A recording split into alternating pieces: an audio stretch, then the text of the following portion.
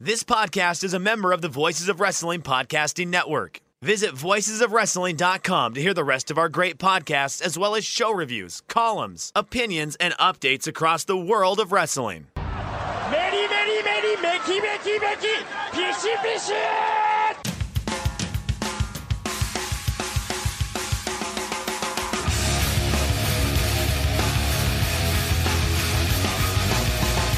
You are listening to the Voices of Wrestling podcast with your hosts, Joe Lanza. X out and go listen to some boring podcast where they're afraid of their own shadow. Okay? Don't listen to Joe Lanza, because Joe Lanza's not changing. And Rich Craich. Give me a name. Like who delivers this guy in a big spot? Joe, don't yell at me. In the big spot, who delivers better than this guy? Stop yelling at me. I agree. Welcome once again to the Voice Wrestling Flagship podcast. I am Rich Craich, alongside, as always, the king and the expert of Jersey trash culture. It is Joe Lanza. Joe, what's going on? That's right. That was quite the segment on the Voice Wrestling Patreon. I enjoyed that a lot. I learned a lot. I initially thought, I'm like, oh God, what is Joe doing? And if people don't know, you broke down the Enzo Amore, Joey Janela, Blink-182 fight on the Patreon and gave some great insights into Jersey trash culture that I didn't know. You kind of blew my mind with the idea that, like, because me, when I think of Jersey Shore, I always just think of the TV show. I think of the trash people, and I know that they, went there for the summer, but I guess I didn't realize that they just never were, like, that they're usually not there, that it's usually your Janellas of the world, your, cheapest, like your Marlboro smoking, beer can on the beach type guys, like a Janella, and not your GTL trash guys. So I learned a lot there. That was good. Yeah, they invade for the summer. Yeah, they are. And it makes sense in retrospect when you watch that show, because it's all about going down there for the summer.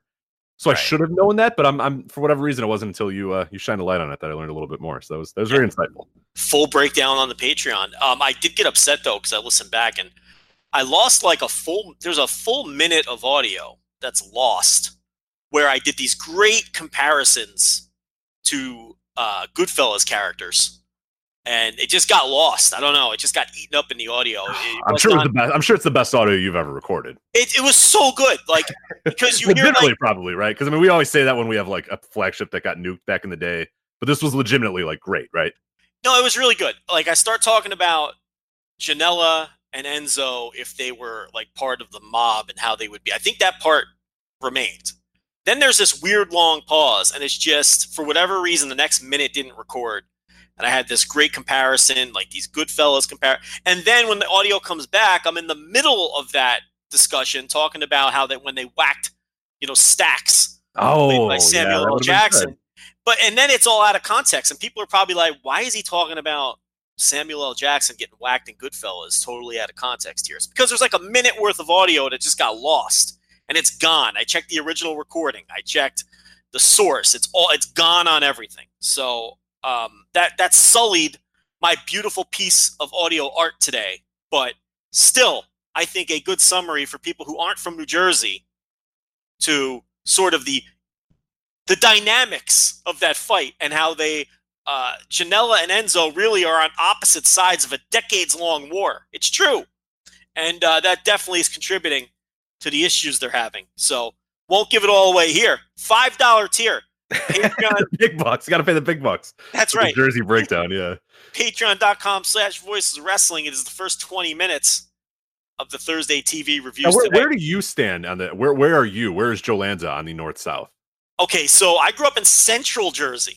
Ooh, so where you guys are not involved in this then, right? It's kind of like Switzerland, But the bottom line is this: nobody likes the North Jersey douchebags. Nobody likes them.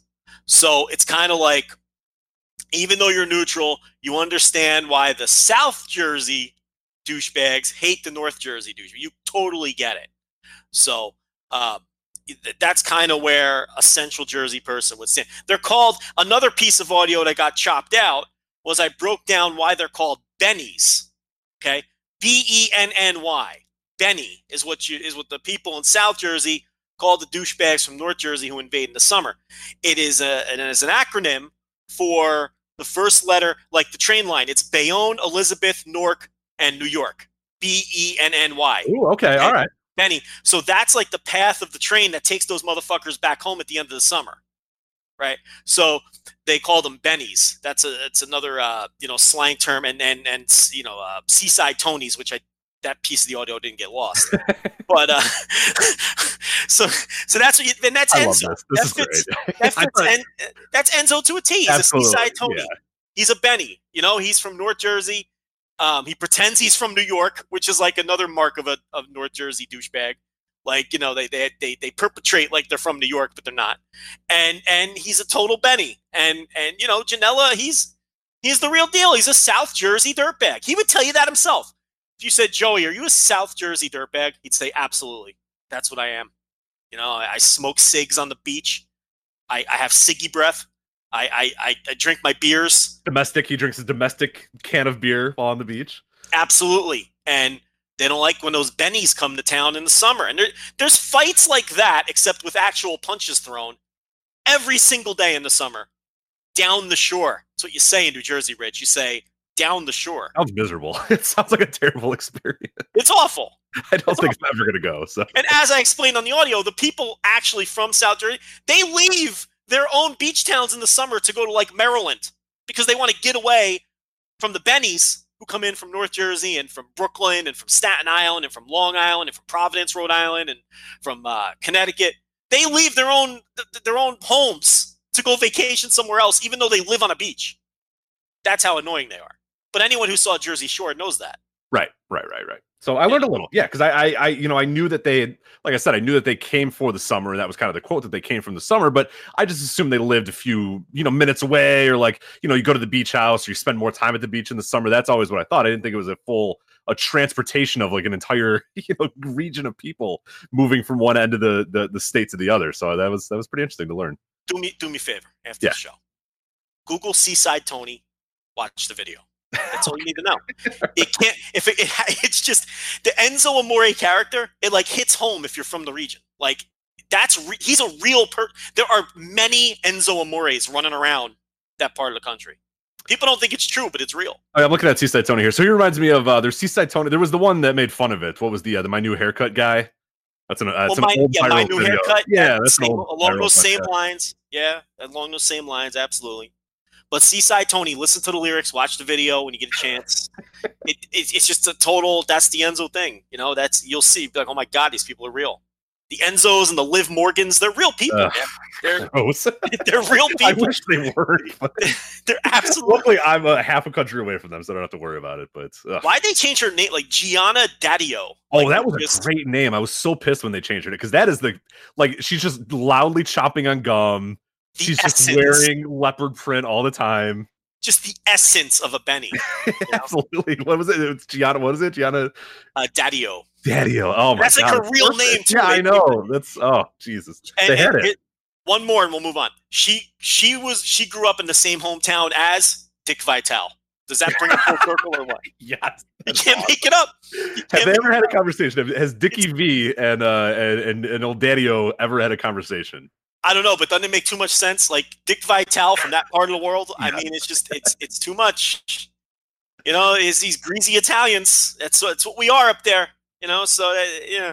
But listen, $5. Patreon.com. Yeah, this is only a sampling of this entire thing. You get a PhD level course on Jersey trash culture. Even with the missing piece of audio, I go deep. Right.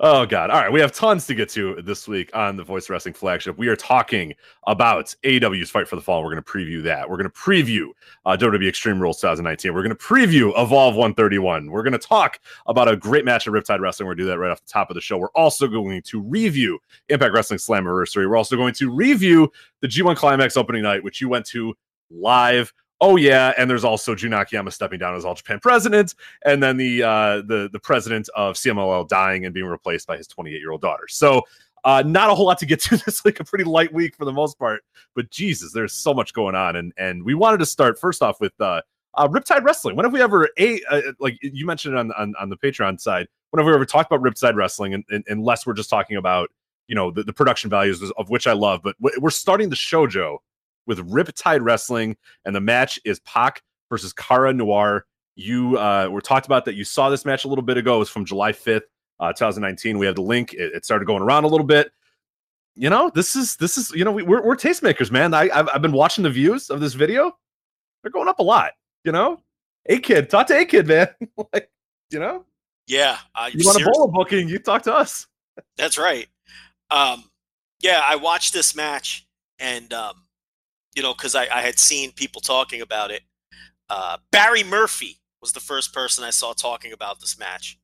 He's a listener, and we follow him on Twitter, and so I checked it out because it was Pac, and I think he's having a tremendous year.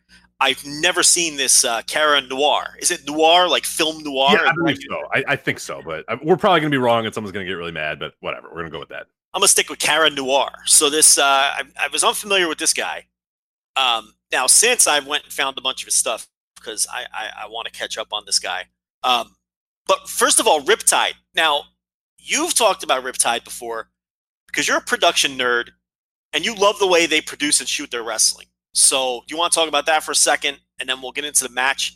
What did you think of this particular match? Did you like the way this was shot and the way this was some of the angles they were using and those sorts of things? Yeah, absolutely. Yeah, before we get to the match itself, production-wise, they always are really good. Because what they do, if you haven't seen it before, it is sort of and I think Progress was maybe the first one that I would say really took that next leap into kind of being like, all right, no, there is WWE style, which we know is everything's bright, primary colors, everything's lit, the crowd's lit, the ring's lit, the arena's lit, like everything's lit. Progress is the first one where you really saw where it's like, all right, they kind of wanted to give you a bar atmosphere, but do it intentionally. It's not, it's dimly lit on purpose. Progress was kind of the first to do that, where there was a little bit of shadows. It had a little bit of grime to it. The mat was a little weird looking. Lucha Underground kind of did it to the same extent. It wasn't, dark, but it was a little grimy, a little less sort of bright, for the most part. And then Riptide, when I first saw them a few years ago, when they published their first video, I was blown away by the way they did it, because what they do is, there's not a hard cam. And I think we're so used to in wrestling, there's always that hard cam. Play to the hard cam. The hard cam's on this side of the ring. It's just, they'll do tight shots, they'll do close shots, but they're always will go back to the hard cam. That's the easiest thing to do is go to the hard cam, and that's the best way to get a shot of the entire ring, to get a shot of the crowd reacting or whatever. Well, Riptide, what they do is they do a few different angles. They have low angles, they have high angles, and they'll go back and forth, but it feels like there's never at any point one singular camera that you can call the quote unquote hard camera. There isn't. It's a lot of movement around, but it's not shaking moving around. It's moving around in the sense that the person running the camera has to move a little bit, but it's fine. It keeps you sort of in the atmosphere. It keeps you feeling like you're right into the ring. And that's I think intentional as well, is that the people doing it, and I know the guys that are shooting it, it's an actual production studio, so they know what they're doing. The idea is that you're just kind of there. You know what I mean? You're in the crowd. You don't feel like, if you're watching WWE Extreme Rules this Sunday, you're not going to feel like you're in that crowd. It's got too much polish. It's got too much refinement. This one, it does. It feels like you're kind of there. When the mat moves, when there's a big move, it kind of, it has a little bit of sort of movement to it. Not the Kevin Dunn shake, but a little, just a little bit of movement. Another thing they do too is they darkly, the crowd is pretty dark, but you can still kind of see them, and the ring is lit very differently. It's pretty harsh. The guys in the ring are just bathed in light. And they have smoke going on throughout the entire thing too. Very subtle, but they have kind of smoke in the background, which lets the light sort of shine a little bit more, lets it sort of, I don't know. It's very, very interesting. You have to kind of watch it to get it. But once you see it, you'll know that, okay, this is pretty cool. Defy in Seattle does a similar-ish type to this. I'll say not as good as Riptide, but pretty damn close. But no, from the production values of this match, I thought were awesome. And it really got across, and especially when we're going to talk about this match, because this match is so much an atmosphere match, a crowd reaction match, a match between two people where you want to feel like you're there and you're in the experience and you're watching it, real time. And this does a great job. The production does an incredible job making you feel like you're there in that building watching these guys wrestle. So yeah, 2 thumbs up for sure on the production for this one. It's cinematic. I think yes. is the well, best. They even say that. They call themselves cinematic independent wrestling. They know what they're doing. It's not like just by accident they came across this. This is their intention, is to make it look like this. It's beautifully shot, and I think that you got to be careful, because at the end of the day, it is pro wrestling, and you can't go overboard, get a little too artsy with it. Sure. But they don't. I think they walk that line just fine. It's funny how you say the use of smoke. I just went to a show this past weekend, the day after the G1, a Lions Pride wrestling show in Texas, to see El Lindemann and T-Hawk. Because when the hell am I ever going to see those guys live? So in Texas, in freaking Texas, right, yeah. in Texas. Turns out they were hanging out with Lance Hoyt all weekend, according to his Twitter feed, swimming in his pool. I don't know how he knows Al Lindemann and T-Hawk, but good for him, I guess. But anyway, and also the King of Texas tournament, Rich, where Barrett Brown was crowned the King of Texas. So congratulations to Barrett Brown. But my point here is they also use smoke. And I put some videos up on Twitter, and I put a few videos up behind our paywall on the Patreon Lands of Lens. The problem is they use a little too much smoke, and it looked like the building was on fire. It did, yeah. I watched one of the videos, and I'm like, Joe, what is going on in that building? I thought they were like, I didn't know what the venue was, and I knew you were busy, and you said you didn't have much signal. And I wanted to ask you, were they like wrestling in like a barbecue like restaurant or whatever? Because like that would make sense that someone's like smoking ribs in the background, and you know, it's totally Texas that this King of Texas tournament would happen next to a barbecue. So I was kind of surprised, but yeah, it was a little too heavy on the smoke. Good intentions, but yeah, maybe reel it in a little. Yeah, it was, and the smoke was just kind of out of control. But that's kind of same kind of deal here. But as far as the match itself, so this match, I loved it. Okay, and I was looking through my notes before the show. I think it's my favorite independent wrestling match this year, and I'm not going to count Rev Pro matches that are like New Japan guys. I think that's cheating. You know what I mean? I'm not going to count. Some random Ishii match that we watched. Yeah, we watched live at WrestleMania weekend. That a ton of the stuff on that show, the WrestleMania weekend Rev Pro show, was awesome. But like, does that? Yeah, it's just like Zack Sabre Jr. and Hiroshi Tanahashi like in a tag match. It's Suzuki and Sabre Jr. versus Will Ospreay and Tanahashi. Right. I mean, come on. It's not an indie match, okay? Right. But my and I may have liked this better than that anyway. But it's like, I was looking through my notes and there's some, the Will Ospreay A-Kid match from Spain. That was a tremendous match. There was the Jay Freddy versus Brandon Thurston match from Beyond. Oh, of course, yeah. I thought that was a great match. There was Gary J versus Jake Parnell from WrestleMania weekend, the Independent Wrestling TV Family Reunion show. I went 4.5 on that. Those guys always have great matches. And then there's this. I mean, I think it's just as good, if not better, than all of those matches as far as the best indie matches I've seen this year. And it's like Pac comes out as a surprise. They didn't know who this man's opponent was going to be, right? So initially, the crowd hears his music and he comes out and he gets the superstar pop. Oh, he's a god. Because they weren't expecting to see Pac on this night. So he gets that superstar Pac. People are happy. They're like, wow, I get to see Pac tonight. But Rich, for the rest of the match, they were behind their guy. And it made for an incredible atmosphere because they wanted this Cara Noir to win this match so badly. And Pac is so good at wrestling to his character. We talk about that all the time. Sometimes we talk about that with Marty Scurll when he's particularly on his game. But Pac is just another level, especially this year, in terms of wrestling to his gimmick and wrestling to who he is. If you were a casual fan in that building and had no idea who Pac was, maybe you're a WWE fan, your family, your friends or your family dragged you to that show, you knew nothing of independent wrestling or whatever the case, you would understand and get the gist of what Pac is all about 5 minutes into the match. His facial expressions, his mannerisms, the way he works. He's a bastard.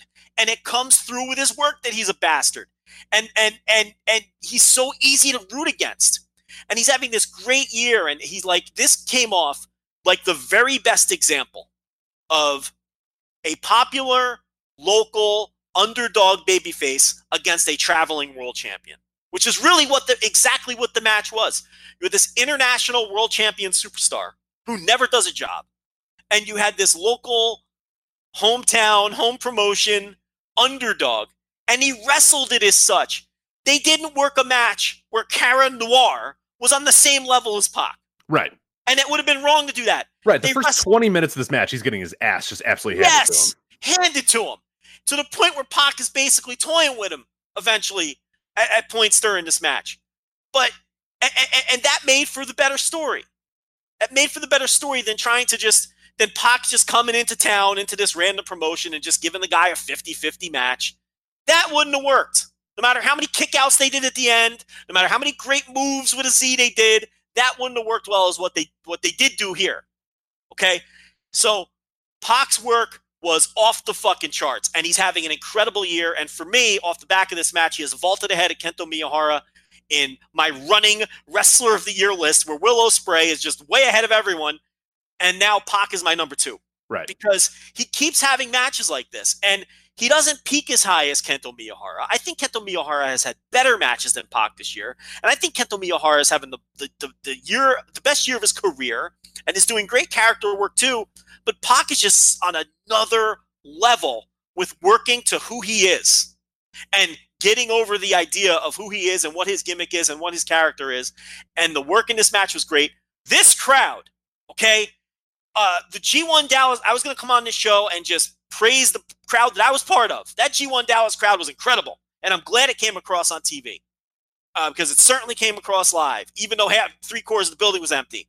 And I'm glad it came. But this Riptide crowd was even better because they totally bought into the story that these two were telling. It would have been so easy for them to just cheer for Pac because a big star came to town. But they didn't. And they were red hot from bell to post-match angle. You know, which Pac wasn't even a part of, but this promotion runs their own angle after the match. That's fine. You know? And just as a total package, I finished watching this and was not expecting what I got. This is my favorite independent wrestling match of the year, and it was so good that I'm seeking out more of this Cara Noir. So he better not stink, because I'm going to waste my time watching 3 or 4 matches I found. Yeah. But his whole presentation, too, he's like Gold Dust. He's kind of a fan of the opera Gold Dust clone thing. Like, and there's some Liberace in there. Yeah. There's some Darby Allin in there. Yeah, There's a lot of Darby, yeah. It's like Gold Dust, Liberace, and Darby Allin had a fucking 3-way, which is plausible.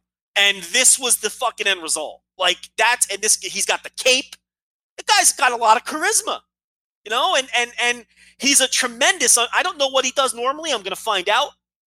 But he was tremendous in this role as like an underdog babyface. What did you think? Yeah, so I loved it as well, and I'm kind of rewatching it now as we're talking here and just kind of getting sucked into it again. I mean, people that haven't seen the match, and we'll put a link in the description as well. If not, just seek it out. Cara Noir versus Pac Riptide. It should be pretty easy to find from July 5th, 2019. It's you know, if you haven't seen it yet, what you'll be really struck by, like we said, is that the first 20 minutes is Pac just like absolutely just eating this guy alive, just destroying him. And Cara Noir is interestingly enough, and it kind of got the crowd invested too. He just wants to shake Pac's hand. And that's sort of the story of the match, is that no matter what Pac's doing to him, he just wants to shake his hand. And some people might see this as him being kind of a geek or him being a comedy guy, but really it's him playing mind games. If you really watch the structure of the match, he's trying to get under Pac's skin by, you know, not just laying down, by getting up and then saying, hey, shake my hand. Pac gets infuriated by this. And just little by little, as you said, kind of toying with him and saying, no, I could put you away and I could beat you right now, but I want to embarrass you in front of this crowd. I want to embarrass you in front of your crowd. You know, I'm the invader and this is your home crowd. And you're trying to make, you know, you're trying to have a joke here and hey, shake my hand and all this bullshit. That's not going to happen. And that's like the first 15 or so minutes of the match is Pac knocking this guy down, this guy putting his hand up for a handshake, and then Pac laughing it off and then knocking him down again. And you would think that would get boring, but like it just keeps escalating a little bit more and more. And Pac does even more big moves, and then this guy gets up and puts the hand out. And like you said, similar to a Darby Allin type. The best part about Darby Allin is he'll take a beating and then just get up. And it's like, what are you doing? Stay down. Like, don't get up. Like, you're done, man. I'm beating you. But that's the part that makes everybody invested in Darby, and that gets the crowd invested in this too. And you mentioned a little bit about, you know, that the crowd, you know, played their role and they could have booed Pac or they could have cheered Pac. But the thing is, he was being such a fucking asshole that, like, I think that because you can see the first few times that the handshake thing is happening and the yada yada, like they're still kind of cheering Pac, but he's such a dickhead and he's so good at doing that you can't cheer for this guy. 10 minutes into this match, you'd be an idiot to cheer for this guy because he's such a prick. And Noir is being such a, you know, a good guy and just trying to get a goddamn handshake out of this guy, that the crowd gets invested in it. So that I'll give credit to the crowd for saying, hey, this is what we're going to do, and we're going to cheer for our guy and not cheer for this guy. But I think Pac too, we got to give him credit because he could have just as easily done all really cool moves and play to the crowd and do the cool heel thing, but he's not. He's just being an absolute dickwad the entire time. And I think that's an important part about it too, is that he does play that role to perfection. But yeah, then you get, you know, a little bit of hope spots from Noir there, and the crowd is popping for every little bit of that. It's a little bit more 50-50 towards the end, but then it just becomes, you know, at any point where Noir has a little bit of momentum, Pac just puts him down because Pac is very clearly the better of the two. I mean, Pac is the guy that's not going to lose. You know that he's probably not going to lose this match, that Cara Noir is going to lose it, but it's just a matter of, okay, how is it going to happen? How long is this guy going to survive? And I don't know, maybe he does surprise us and get this victory. Maybe he does do something insane and get the victory. But no, I think they played it to absolute perfection. And the crowd is living and dying by every single move. And yeah, you got to go out of your way and watch it. It is. And you mentioned some of those guys too, like a Will Ospreay and a Kento Miyahara and these sort of guys. And what I think is impressive about Pac being in the mix with those guys as a wrestler of the year is that Pac isn't going out there and again, I don't give a shit that these guys do this. But a Will Ospreay is going out there and he's killing himself to have great matches. I don't mean that literally. I mean, he's working his ass off. You know what I mean? A guy like a Naito and a Bushi, those guys work their asses off to have great matches. Pac is, for being what Pac used to be, this guy, I mean, how many big spots are in this match that you would say off the top of your head that Pac does? He definitely, you're absolutely right. And he actually changed that style while he was with WWE. Right. But he's a minimalist this time, and it's awesome. Like it's fun in 2019 to have a guy who can do that. Can do it too, and that's actually one of the fun parts about his story, his character, is that people still, and it's probably going to happen for a while because he does do it every so often. He will break out a Phoenix Splash. He will break out something spectacular every so often. So people know that he can do it, and it's almost more frustrating that he comes to your town and then doesn't do it. Does that make sense? Because he's getting over without that stuff. Right. And it's like the crowd, I think, is like, oh, cool, it's Pac. And then it's like Pac just like kicking somebody. And you're like, well, I thought you were going to do Pac stuff. And like, he'll do it. He'll beat you maybe at the end. But then there's the matches that he had, in what was it? Rev Pro, right? Yeah. Am I thinking of the one where he could have finished off, who was that against? I'm blanking on who that was now. That match I really enjoyed. It may have been a couple different Rev Pro matches he had. So what's the one I'm thinking of? There's it went to a time limit, and like Pac could have finished him off, but he just chose not to. Was that the Chris Brooks match, or did the Chris Brooks match end in the? It may have been the Will Ospreay. Was it Will Ospreay at High Stakes? I think that's that. I think it was that one where again it's like Will just like challenging Pac, like, come on, man, like give me your best. And Pac's just like, nah, I'm good. He literally hand waved him. Yeah, right. Nah, I'm good. And then he's like, all right, cool. You can finish me off. You can pin me. And he's, I'll go to time limit. It's cool. I'm out.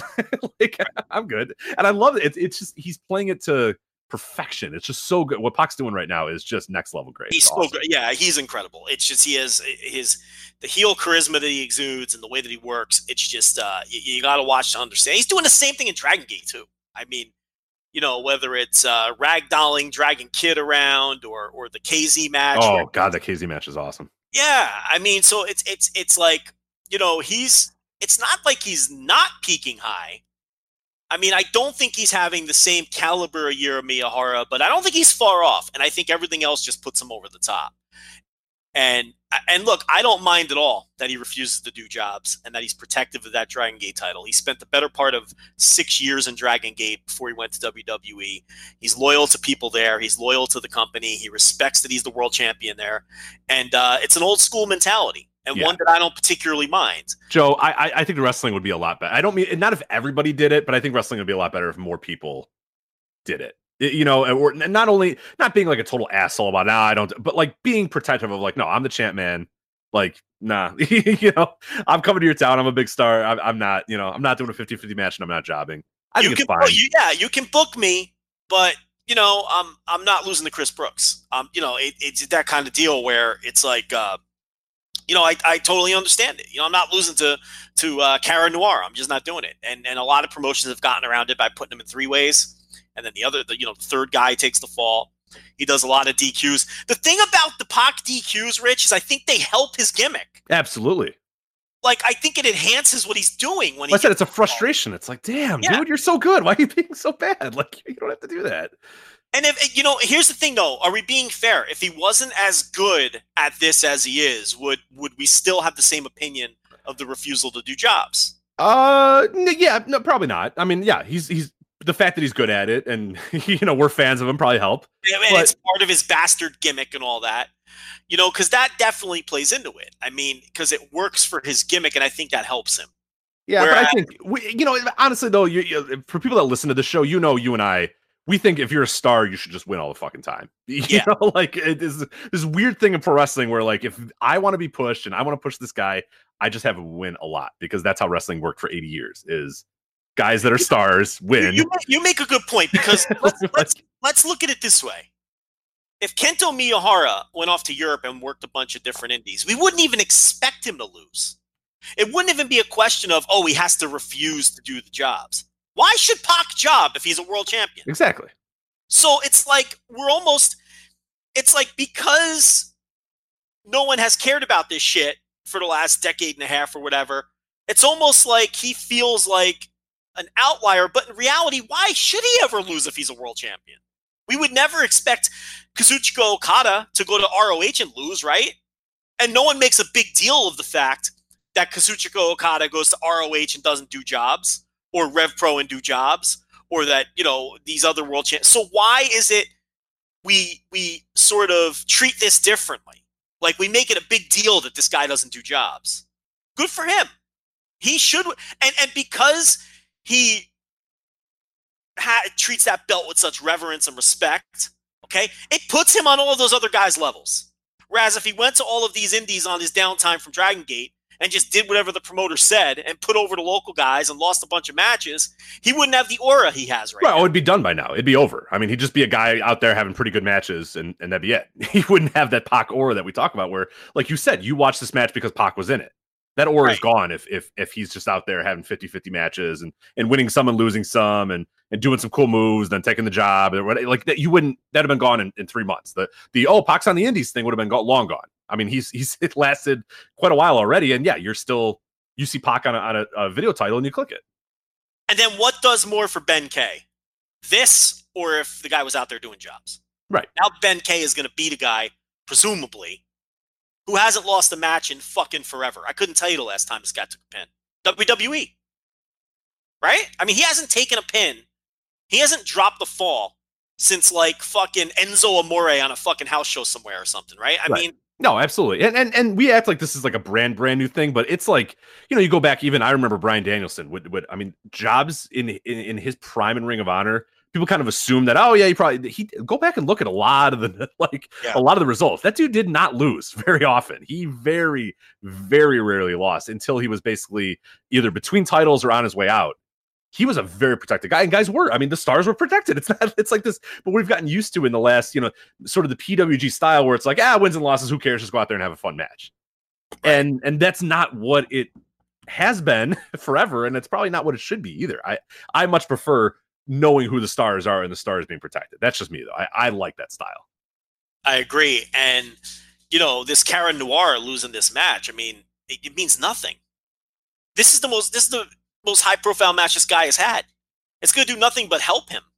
Just look, someone like me is going out and seeking out his stuff.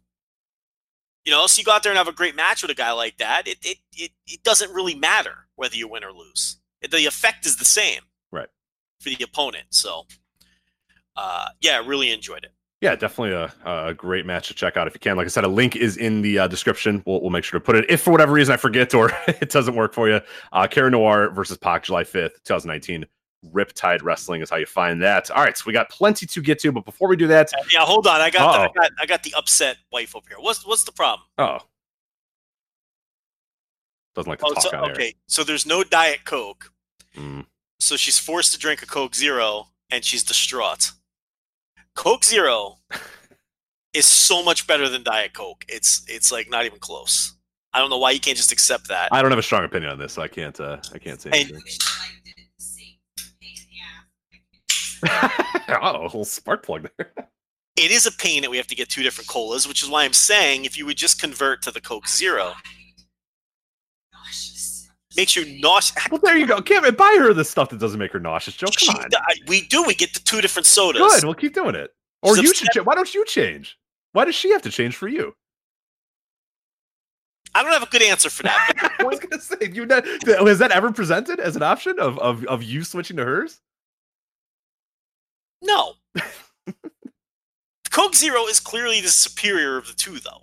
I have no strong opinion about it. Do a taste test. People are going to prefer the Coke Zero. It's not that bullshit like... I don't know if that's true. It's not that bullshit like Gold Can Diet Coke, right? No, it's the silver... Okay, well, you know what I'm talking about? It's like the caffeine-free, sugar-free... Like, what is that? Yeah, that's... Why would I drink any of this if it didn't have caffeine in it? I mean, that's... Well, I didn't know if she was different. I just wanted to make sure, so... No. It's the caffeine. I mean, she's drinking the Coke Zero. I mean, she's not refusing the Coke Zero. Well, so if it makes her nauseous, then you're a bad guy. So how does that make me a bad guy that she's out of Diet Coke? go out there and get her a Diet Coke. Come Maybe on. she should ration her Diet Cokes better, and she wouldn't run out. What were you doing all day? What were you doing all day? You don't drink as many as me because that's all I drink. I almost never. That's correct. My body's breaking down. Oh, I heard. See, this is funny. You say you're in top peak physical form. She claims your body's breaking down. She sees you every day. So, I stay in top peak physical condition. These are lies. I'm very good on those steps. Those steps up and down all day. I'm winded sometimes. But uh-oh. The truth's coming out. I like this. This was a mistake. This is a bad idea. I should go watch Golden Girls or something. Jeez, come down here. You're ripping me. It's true. I did. She got a big smirk on her face, too. She knows. Yeah, she knows she did it. This isn't getting deleted either. This is staying on. It's gold. Read the ad, Rich. Read the ad. All right. Here we are. Anyway, thank you, lovely Brittany, for jumping on to the Voice Wrestling Flagship. Anyway, plenty to get to, but I do want to let everybody know that this episode of the Voice Wrestling Flagship podcast is sponsored by our friends at ZipRecruiter. And hiring, Joe, as you know, is very challenging, but there is one place you can go where hiring is simple, it's fast, and it is smart, a place where growing businesses connect to qualified candidates. That place is ZipRecruiter.com/VOW. ZipRecruiter sends your job to over 100 of the web's leading job boards, but they don't stop there. Their powerful matching technology scans thousands of resumes to find people with the right experiences and invites them to apply for your job. Now, as the applications come in, ZipRecruiter analyzes each one and spotlights the top candidates so you never miss a great match. Get this, Joe. ZipRecruiter is so effective that 4 out of 5 employers who post on ZipRecruiter get a quality candidate through the site within the first day. You cannot beat that. And right now, Voice Wrestling listeners can try ZipRecruiter for free. This exclusive address, ZipRecruiter.com/VOW. That's once again, ZipRecruiter.com/VOW. One more time, ZipRecruiter.com/VOW. ZipRecruiter, the smartest way to hire. We thank them very much for sponsoring this edition of the Voice Wrestling Flagship Podcast. All right, Joe, we got a shit ton to get to here. Where the hell do we start with all these topics? It's maddening. Like, the G1 opening night happened and you were there live, and that feels like a month ago, and it feels like it's like the 4th most important thing for some reason. It's just this week is maddening. I think we got to open to G1. All right, so you were there live, man. I did my thoughts here on Patreon now, patreon.com/voiceswrestling. Of course, you were there live, though. What was the initial kind of big picture before we kind of break down the show and talk about a little bit about the attendance? I think it's important for us to talk about the attendance. But yeah, what was your experience like? Where'd you sit? What'd you do? What'd you eat? Let's hear it. Well, I mean, the first thing I noticed was the crowd was super hot, and my concern was because it was the big cavernous building with 5,000 people in a 20,000 seat building, that maybe that wasn't coming across on TV. But I sent out a tweet, and it was very obvious that was not the case, that it was definitely coming across on TV, because people said it came off like a super hot crowd. So that's good. It really was an amazing crowd from, opening match to main event, despite the fact that, again, I think the total attendance was 4836 or something. Yeah, 4846 was the official attendance for this show. So yeah. So now here's the thing. So you got to remember, you can't. What we always say, if you're going to put 5,000 people in a 20,000 seat stadium, I cannot give you credit. That's a bad look. Now, if this was a 5,000 seat building and you got 4,800 people in it, I will pat you on the back and credit you for your sellout. But this was horrible optics, especially since with the Japanese mentality of not moving people around, they didn't give a fuck that there were large patches of visible arena on this broadcast with nobody sitting in them. I mean, they never care about that. If you watch Japanese wrestling, you've seen over the years, empty buildings like this, and they don't. It's not like American wrestling, which has been so built around television and making sure it looks good on TV, that they'll herd everybody to one side of the building like Impact used to do, like SmackDown does today. They don't do that in Japan. They don't care. It's just, it is what it is. And, they'd like to sell more tickets, but if they don't, the chips just fall, and because I was there and they were making zero effort to move anybody anywhere. I mean, you'd have sections up top where there were 3 people sitting in them. And, they could have curtained those off and moved everybody down. They made no effort to do so. Yeah, I saw somebody posted on Twitter. They were like the only guy in their section. They're just like, their arms are just stretched out. And that's fun. Like, I would probably go to that section if they're not going to move me out of there. I'd be that guy just sitting by myself in the section all to myself. That'd be awesome. But so the optics are horrible, and they didn't even sell 5,000 tickets. The thing about it, though, that people have to understand is when they put these tickets on sale, the setup was for 4,000 tickets. Okay. So what does that tell you? That tells you that they were prepared to at least break even on 4,000 tickets. Otherwise, they would have set it up for more than... You're not going to set up the arena to lose money. Right. Okay? So, and then they opened up a couple of mid-level sections about a month or a month and a half ago. Rocky Romero fired out a tweet, and they sent out a tweet on their official, I think, English Twitter page that more sections were opened up. And so they did open up some seats, and they ended up, putting 4,800 people in the building. And I got this secondhand, but through someone who talked to someone in the company, the exact quote was, "We made a little bit of money," is what they said, end quote. So this show wasn't any kind of raging success from a financial standpoint. They barely broke even. They barely made a profit. I'm sure on merch they killed it because, Rich, that merch line, and I put out one picture on Twitter, but it didn't do it any justice because I couldn't even fit everybody in the frame. The merch line, and it never stopped. From pre-show until they stopped selling shit after the show, the merch lines were ridiculous. So they learned their early lessons from Long Beach. Remember, they weren't bringing enough T-shirts. They learned that lesson. Plenty of merch. The lines were ridiculous. There were people who just weren't even watching the show. They were busy standing on the merch line, which I will never understand. Order a fucking T-shirt online. I mean, sit down and watch the show. What are these people doing? Well, some of them, to defend some of these people, I'm not going to be one of those guys. I'm going to watch the wrestling show. I don't really care. But for some of those people, they are like exclusive shirts. Like I know when All In was there, and sometimes when New Japan has been running in Chicago, they will run specific, like, I know there was an LIJ shirt that was in like the Chicago flag design or whatever, or it had the Chicago flag colors. And like they said, when we're out of these ones that we brought here, we're done. Like you're not going to be able to buy these anywhere, and that's it. So I get it that people wanted to buy that particular shirt, and I heard that there were a lot of the ones that they were selling at this show were Texas themed New Japan shows that are shirts that you're not going to ever get. They're not going to pop up online. They're just selling them for the purposes of this show. Maybe New Japan should sell them online because they probably sell a lot more, but I get that they maybe want to create that demand or whatever. And it's a special thing for people to do, but I wouldn't be caught dead standing in an hour line to buy a shirt. So I'm not the person, but there are people, obviously. All right, I'll concede that it's not my thing and I just don't get it. But if that's the case and these are like specialty shirts you can only get at these events, it makes a little more sense to me.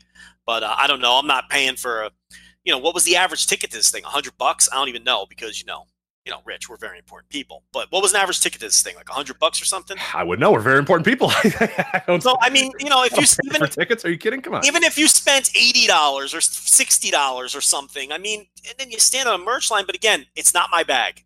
Some people enjoy this. I'm not going to judge. All right, if you're getting a specialty shirt, it makes more sense. If you're just buying the LIJ shirt that you can order on the fucking website, it doesn't make any sense to me. But anyway, the merch lines were ridiculous. The crowd was hot as fuck. I'm glad it came across on TV. But yeah, I did watch some of it back, not all of it, and it looked horrible.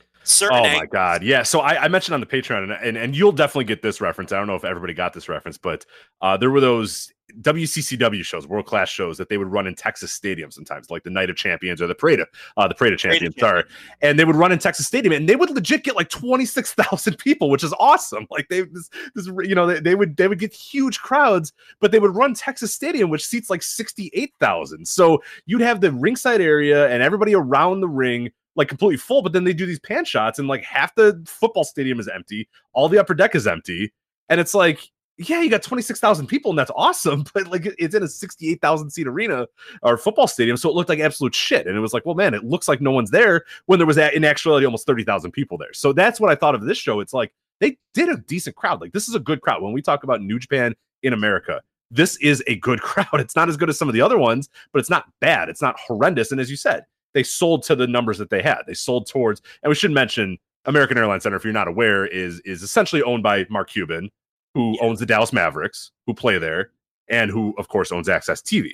So you can put two and two together and assume that they probably didn't get screwed on the arena deal. They probably got a good deal on the arena, which would allow them to make money on 4,000 tickets sold or 5,000. There was a lot of speculation that it was a sold show, but turns out that wasn't true. It wasn't a sold show, but yeah. Do I think that they probably got a brother discount from Mark Cuban? I'm sure, yeah.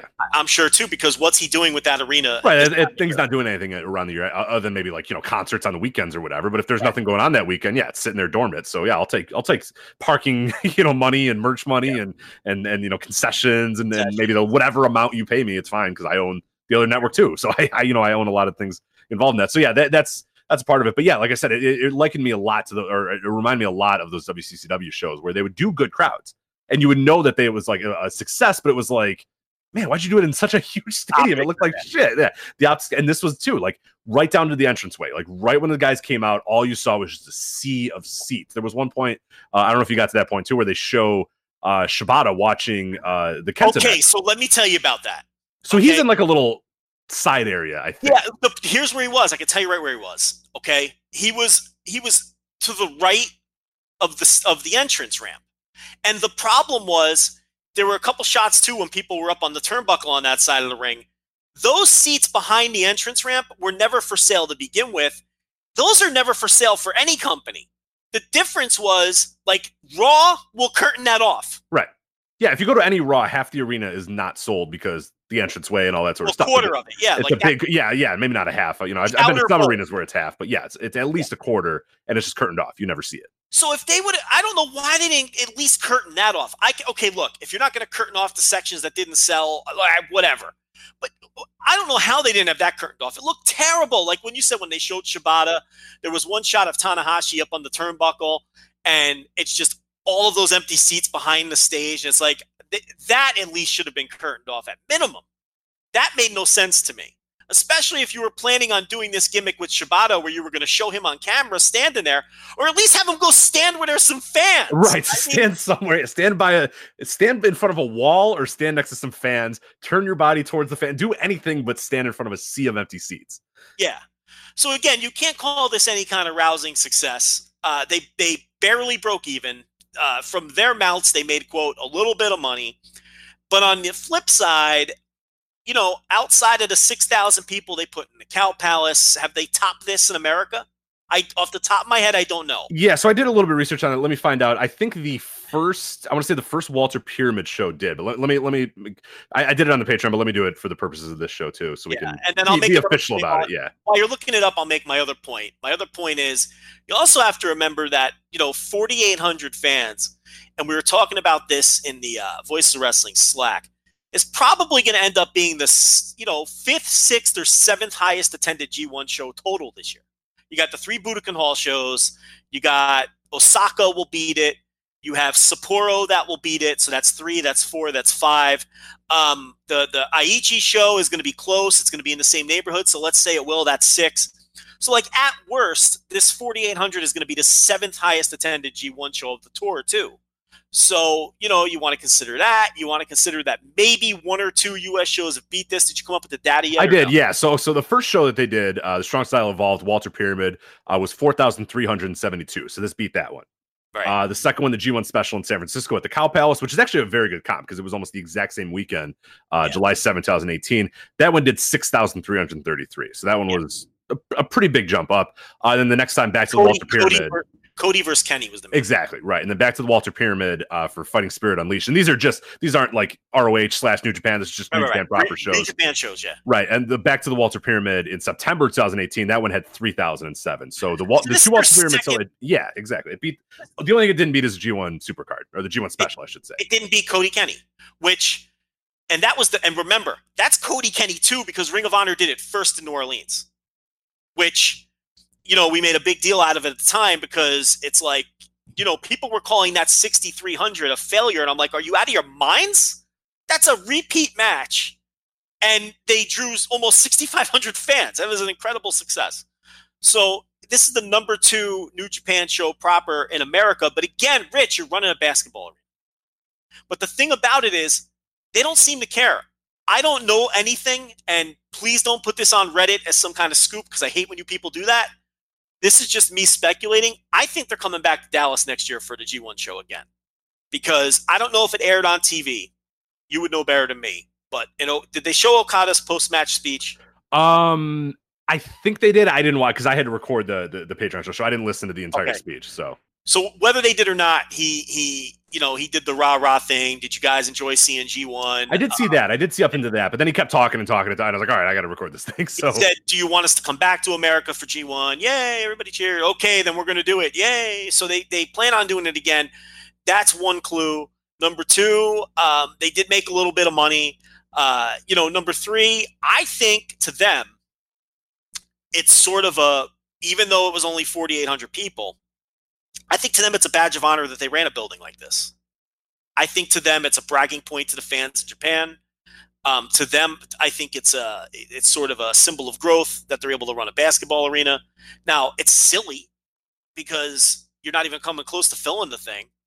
But I think they get off on the idea of saying, we are running G1 shows in America in a major basketball arena. I think they enjoy saying that. And because they didn't take a bath, and because, they made a little bit of money, and based on that Okada post-match speech, I would not be stunned at all if they come back. And they do it again in Dallas because, Cuban probably is giving them a deal. Because I'm thinking to myself, how can you make money on putting forward? But then when you think about it, they set it up for 4,000 fans. So it must be, I don't think they're lying. Because why would you set it up for 4,000 fans if you knew that was going to be a loss? That would just be dumb. So, a lot of people are saying, they shouldn't run Dallas again. I don't necessarily disagree, but I think they're going to run Dallas again. I think this is going to be the G1 kickoff show again next year. That's what my gut's telling me. But I guess we'll see about that. Yeah. Maybe they'll expand and do one in Dallas and then do the other block in California somewhere. Right, because these are, the problem is and I'm big on arena optics and that sort of stuff, and it looked like crap from an optics standpoint. It looked like shit. Right, but from a business standpoint, if they made money and they got their second highest house that they've ever had in America, it's a useful thing for them. You know what I mean? Like this I'm sure is a positive to them. We think of it, American pro wrestling is a lot about optics, and Japanese pro wrestling when they come to America should be as well. And I think it's an important thing to do for wrestling because it makes you appear less than you are. You know what I mean? Like and that's, I don't want that perception for New Japan, because I think when they come to this was a successful show. You heard that they made a little bit of money. It felt, from their standpoint, if they think that they're coming back and all that sort of stuff, and Okada's making that grand proclamation, that means they're probably thinking about coming back. You don't say, hey, we're going to come back, and then say, no, we're not going to come back. So they probably are. So they obviously thought it was a good thing for them, but I just think that they need to be a little bit more aware of that people pass around pictures, that it's obvious on video, that it kind of just gives you this feeling of, this doesn't feel like a very hot product. When in actuality, it's, the second biggest house they've done in America. And it's actually a nice recovery from where they had earlier in the year when there was kind of a disaster in terms of New Japan running in America. This was completely successful. Nobody had visa issues. Nobody couldn't arrive. The cards were awesome. The show was great, which we're going to talk about in a bit. This is a huge success, but it was just people, and rightfully or wrongfully so, look at the arena and go, geez, this arena was empty. When in actuality, this is a pretty good thing for them. They were successful. I hesitate to call it a huge success. I'd call it a minor success. But the thing is, I don't think they care about those optics. That's the thing. And I don't think they understand they don't understand that matters a lot here. Because again, wrestling has always been built around television here, and it's important to look good on TV. And they just don't have that mindset because it's not like that in Japan. That's not how it's done in Japan. And it's wrestling, especially since the 90s. It's a TV show. And you're not going to have the prices right with half the seats empty. They're going to fill those seats, or they're not going to film the show. And it's the same thing with wrestling. They're going to make sure the seats that you see are filled because it's a television show. And that's why all the American fans are so disgusted by the optics of this, because we've all been taught that you shouldn't see empty seats. And you do what you have to do to fill those empty seats. And I'm looking around before the show, and I'm like, they are making no effort to fill these seats. And I'm standing there with Damon McDonald from the Super J Cast, and we're trying to figure out where the hard cam is. And then at one point, I'm saying to him, it doesn't matter because they're not moving anyone anyway. So I don't know where it is, and it doesn't matter where it is. So they just don't seem to give a shit, which was a little weird. I still think that little New Beginning tour hurt this show.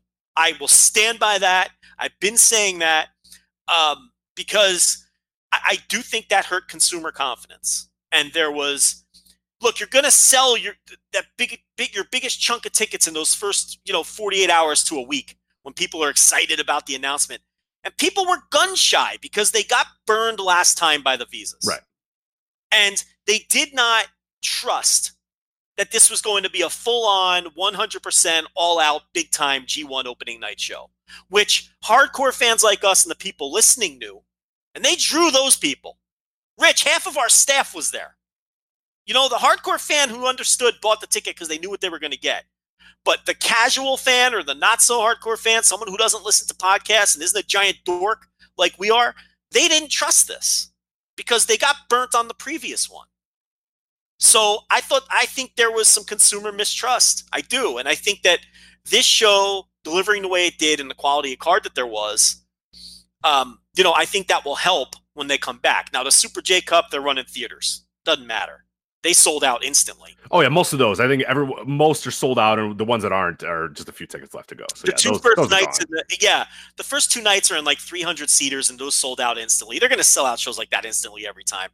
And then the final night is almost sold out. I mean, it's going to be a good crowd whether they sell every ticket or not. And then I guess we should talk about, they announced they're coming to the East Coast in September, pretty quick turnaround. But the big news is where they're coming on the East Coast. Hammerstein Ballroom, New York City, ECW Arena, Philadelphia, and what is it, Lowell, Massachusetts? Yeah, the Lowell Auditorium in Boston, Mass. Yeah. And the big thing there, mid-sized venues that they can sell out pretty easily, number one. And number two, all 3 of those are ROH buildings. And that is just a kick in the dick to their United States promotional partner to go into their backyard and run 3 of their tentpole flagship buildings without any involvement from Ring of Honor whatsoever. Right, that's the important part. No mention of Ring of Honor whatsoever. And if people are saying, oh, well, maybe, Ring of Honor is going to be in Las Vegas, I think at the time, so they're not going to be there. No Ring of, these are New Japan proper shows. Right. These aren't War to World gimmicks. And that is just, they are now unequivocally direct head-to-head competition. They are. Because Ring of Honor's running Hammerstein in a couple weeks, and they've sold almost nothing. It's going to be embarrassing. They've sold like 400 tickets to a building they used to sell out without announcing anything. And New Japan's going to come there in September. So what do you think that's doing for people who maybe can't afford 2 tickets that close together? Well, fuck, I'm going to wait for New Japan. And they're running Ring of Honor. They're not even just running Ring of Honor cities, Rich. They're running their fucking buildings. Right. That they're running meccas. I mean, that obviously ECW Arena, Hammerstein, and that Lowell Auditorium. I mean, those are big hitters, especially Hammerstein and the ECW Arena. Those really stand out as like, we don't give a shit. I mean, that's right in their backyard, and they're just going there and running. Yeah, it's Ring of Honor and New Japan running MSG during WrestleMania weekend. It's the same thing. It's a MSG. Yeah, it's WWE historical. But these are Ring of Honor buildings and have been for a decade. And, that tells me that everything we heard about New Japan just biding their time, hearing out AEW, we know about that meeting that, took place in January between AEW and New Japan politely declined whatever AEW offered, told them to hit the bricks. And all of the speculation at the time, all the whispers were because they don't want to fuck up MSG. They want to run MSG. Their guys want to work MSG. They want to work to sell out MSG. They want the Kazuchika Okada at the end of MSG standing there with his arms out with that fucking title. They want that moment. They want that fucking picture. They want, get through MSG and then let's see what happens. And we've got through MSG and now they're running G1 shows in fucking America and they're coming to 3 of ROH's buildings. Rich, I don't think this relationship is long in the tooth. No. It's not good. Yeah, and if this doesn't show you, I mean, this more than anything, and for Ring of Honor too, if I'm not Ring of Honor, if I'm Ring of Honor and I'm not standing up a little bit to this, I know that they've had this partnership and yada, yada, yada. You're not getting good New Japan talent coming over anymore. You're getting kind of the third rung of guys, and a lot of people, as we know and report on this Patreon, guys that aren't even that eager or don't want to work there ever again or whatnot. so you're not getting the New Japan talent. And let me tell you something. Juice Robinson could do all the damage control he wants with Dave Meltzer. Okay, those New Japan wrestlers are not happy about working ROH. Right, okay? because they'd be there, and he's not been there. So I mean, that's and it's just like trust the people we talk to. I mean, it's that came out and it was all over the place, and he probably didn't want heat. And they got to go tell Dave one thing to kind of do a little. I get it. I understand how that works, but trust me. These guys, they're not thrilled about working Ring of Honor. So that's another component of it, too, that I'm glad you brought up. Yeah, and there's that. So you're not even getting the peak New Japan talent anymore. They're running in your backyard without you. And if I'm Ring of Honor, and we talked about for years, they needed New Japan. And they still maybe do. But at a certain point, if you're Ring of Honor, don't you finally have to just say, all right, guys, what the fuck's going on here? But they probably won't, because this is what Ring of Honor is these days. And they're hoping that whenever they do get a New Japan talent, they could sell a few little tickets here and there. But we're starting to see more and more. The New Japan is maybe not. Are they going to call and break up, or are they just going to slowly just not go anymore? What is that going to be? That breakup between the two, because it's going to happen. And is it going to be a vicious one, or is it just going to be where they kind of just do their own thing, and it's just kind of like you understand? Oh, we're different. We've moved apart from one another. Like what type of breakup is this going to be? I think New Japan sees the lay of the land. And they know that AEW wants to work with them. They know that AEW has kept things friendly by allowing Chris Jericho and Kenny Omega the option to work with them. And they know that AEW is a better partner for them. And I really believe they just wanted to get through MSG and then reassess where everything is. And if they're smart, they'll let AEW breathe a little.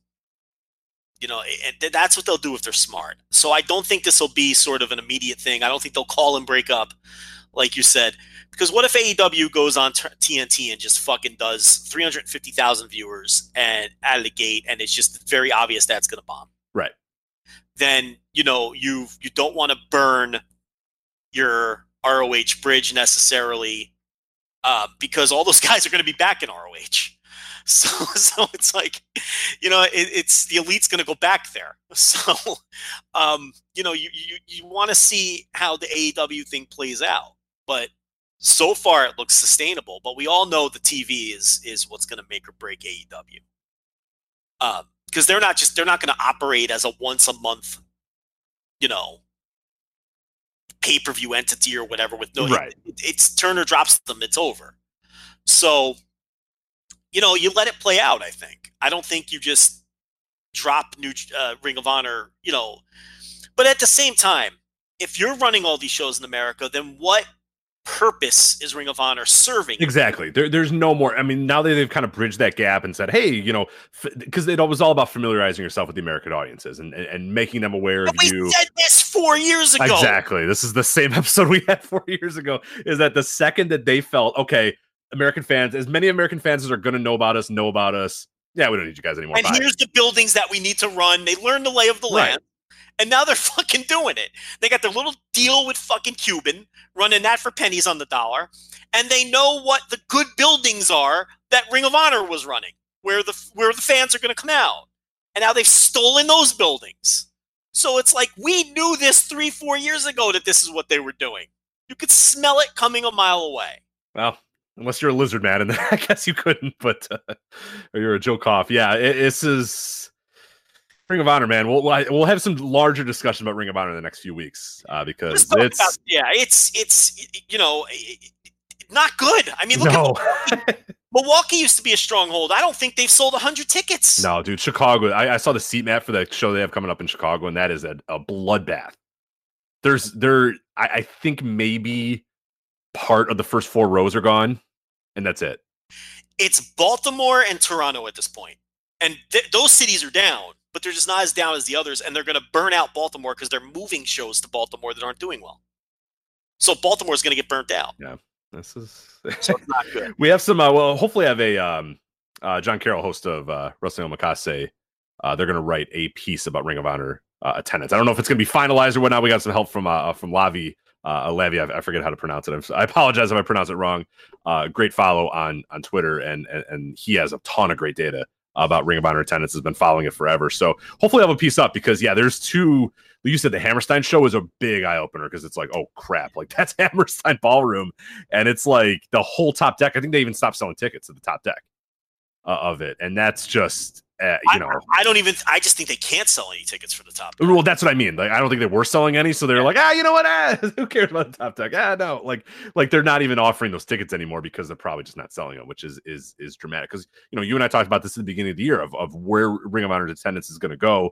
And I think you and I thought that we thought that they was going to crater, but we maybe thought it was a little bit more of a slow burn. But it has just fucking went into again, we'll talk about it when we have a little bit more time. There's not 1,000 things going on, but this summer and this fall is going to be an absolute disaster for Ring of Honor if numbers don't all of a sudden explode off the board. But why would they? I mean, they're not giving anybody anything that's going to make it worthwhile to purchase tickets anyway. So and here's the thing: New Japan's not going to give them big matches anymore because they need them for themselves. No, yeah, exactly. We said that at the beginning of the year too. When New Japan had their aggressive schedule, that was basically telling you, yeah, you're not going to get anything in America. And they were only barely giving stuff for America here and there, but now it's nothing. You're going to get half effort LIJ matches, which is what they've been getting.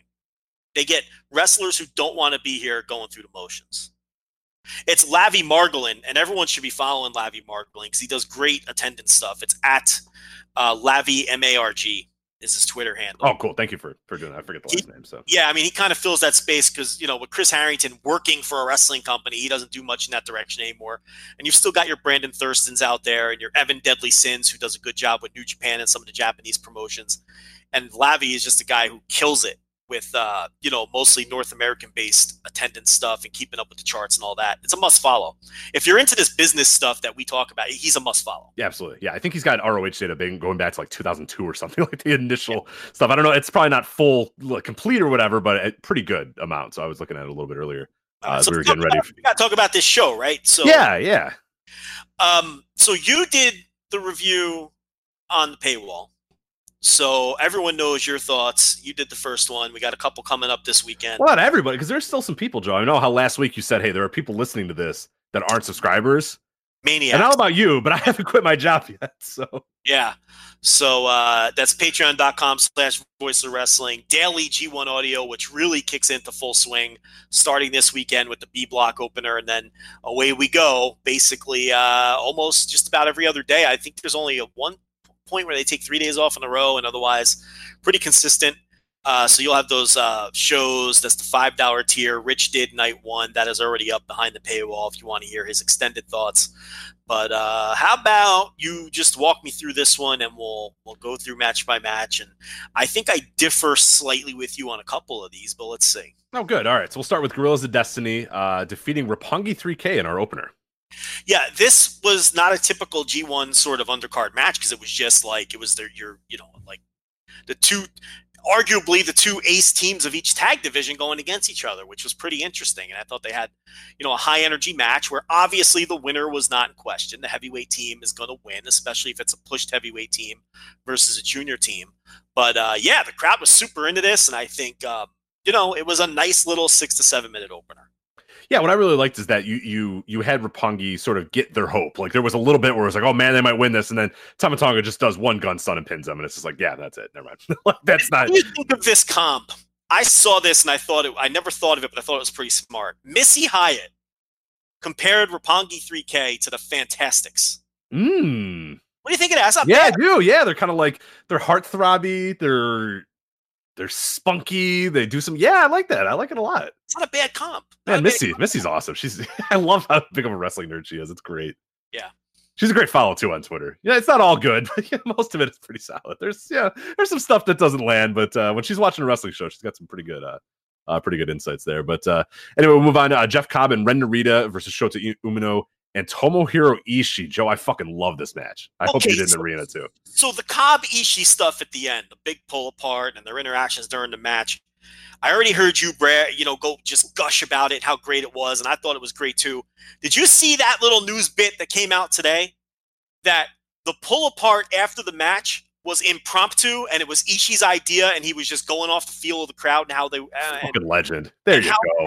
How much they were. He felt how much the crowd was into his interactions with Cobb, and he called that spot on the fly. How about that? Yeah, the wrestling genius. Thank you, Tomohiro Ishii. And B, thank you, New Japan, for not cutting away or having a bunch of officials come in and stop it, because it fucking rocked. You got Jeff Cobb with a little bit of blood down his nose. The hair is disheveled. Tomohiro Ishii telling him, come on, motherfucker, come on. You know what I mean? Like, oh my God. Yeah, it was great. I did not know that it was impromptu. That is incredible.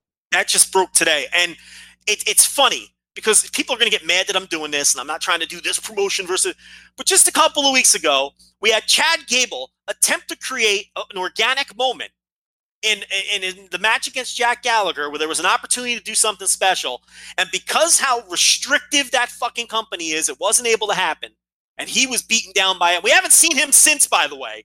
Guy hasn't been on TV since. he's training with Buddy Murphy, I guess. So. Which is why he was trying to make a moment, more than likely. He's got a big opportunity, and because of the way that company's run, oh, we can't have that, can't go off script. And then in this company, this fucking mid-carder is feeling it, calls a post-match angle. This wasn't just calling a spot in a match. Rich, he called a post-match angle spot, and they just let him run with it. And they trusted his instincts, and and how great did it work out? That was one of the things that this was a G1 show with 5 G1 matches. 4 of them were arguably great. And after the show, I'm talking to people in the hallway, running into people I know, and everybody's talking about Jeff Cobb and Tony. Yeah, it was one of my favorite things. Easily of the undercard, my favorite thing. And honestly, other than 2 of the G1 matches we'll talk about in a bit, yeah, maybe my third favorite thing on this entire show. Yeah, so it's tremendous. Oh, great stuff there. If you haven't checked that out, definitely watch that. Then we had Hiroki Goto and Yoshihashi defeating Chase Owens and Jay White. This was interesting. So from a live perspective, and I tweeted this too, Yoshihashi comes off even more average live. Such a fucking dork. Oh my God. I saw him. You have this, you watch the first 2 matches and all these great wrestlers, right? And then you get to this, and Hiroki Goto's in there, and Chase Owens is a good little wrestler. And Yoshihashi, live, it just jumps at you how average he is and how behind the rest of the roster he is. He just does nothing with any oomph. There's no crispness or pop to anything he does. He's one of these guys who takes bumps and the ring doesn't make a sound. He just sucks. He's just so middling and nothing. And it just jumps at you when he's 20 feet from you. How middling and average and nothing that this man is. And again, I watched this show with Damon McDonald, and he had the best comparison.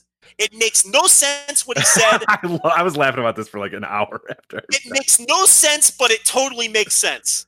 He turned to me and he goes, Joe, Yoshihashi is such a bag of socks. And I'm like, what the fuck does that mean? And then I thought about it, and I'm like, you know what? He is a bag of socks. That's exactly what he is. He's a fucking bag of socks. So that was my big takeaway from this match. Yeah, he stinks. He's a dork. But yeah, it was not much. Unfortunately, most of the match was Chase Owens and Yoshihashi.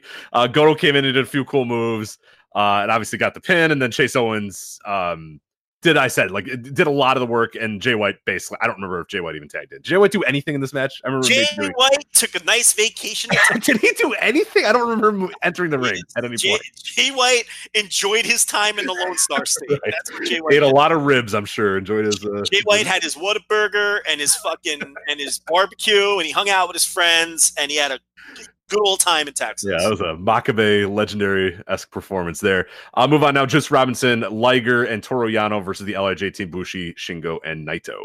Okay, how the fuck does Jushin Liger not score the fall in this match? Oh, dude, you're right. Why do we need the Yano roll-up when... Some people love it, man. I get it. I get why. But No. This isn't even about Yano. Not even about Yano. 99% of the people in that building are seeing Jushin Thunder Liger for the last time. Correct. They popped through the roof when he came out. His team is winning anyway. How is he not scoring the fall? Bushi is a nothing. Bushi doesn't matter at all. Bushi can leave tomorrow. No one would care. Okay? How is he not pinning Bushi to win this match if his side is going to win anyway? And if Bushi's taking the fall anyway? And if Yano's not pinning the guy he's facing on the next... They didn't even do that. Yano pinned Bushi, right? So it's why is Liger not scoring the fall in this match? There's no excuse for it. That was a huge mistake. Give people that moment. There's no reason not to. That really bothered me. I'll move on to the G1 Climax matches now. You got Lance Archer in the opener for the A block. I think we missed one. You missed one there. I know there's not much to add about it, but I think we missed one. No, that's it. That's all. There's more than 3, right? Or was that all 4? That was it. So I went opener, God versus Roppongi, Cobb Narita, Umino Ishii, Chaos, Bullet Club, and then Juice. Yeah, I think that's it. Okay, all right. I guess we got them all. Yeah, because we got 5. We got 5 block matches, man. You got to get to them. Yeah, you're right. Let's do it. So A block opener, Lance Archer defeating Will Ospreay. We told you all. It was kind of interesting. You saw I was watching the G1 odds as they were going for our pick'em contest, and you saw them kind of swing late. They didn't swing a ton. There was still a lot of people that thought Will Ospreay was going to win, but I thought there was no doubt in my mind that Archer was going to come out there and win. He debuted his brand new look, and he got in here and he got the big win. What did you think of this one? I know you really enjoyed it. I talked about how much I enjoyed it, but how was the live experience watching? Oh, it was awesome. And the crowd was just super into it. Archer had a lot of fans there. Will Ospreay, every match he has, just has a ton of energy. And just, Rich, the way they started the match, I mean, the Spanish Fly, before Will even took his gear off, coming right at the big man, right?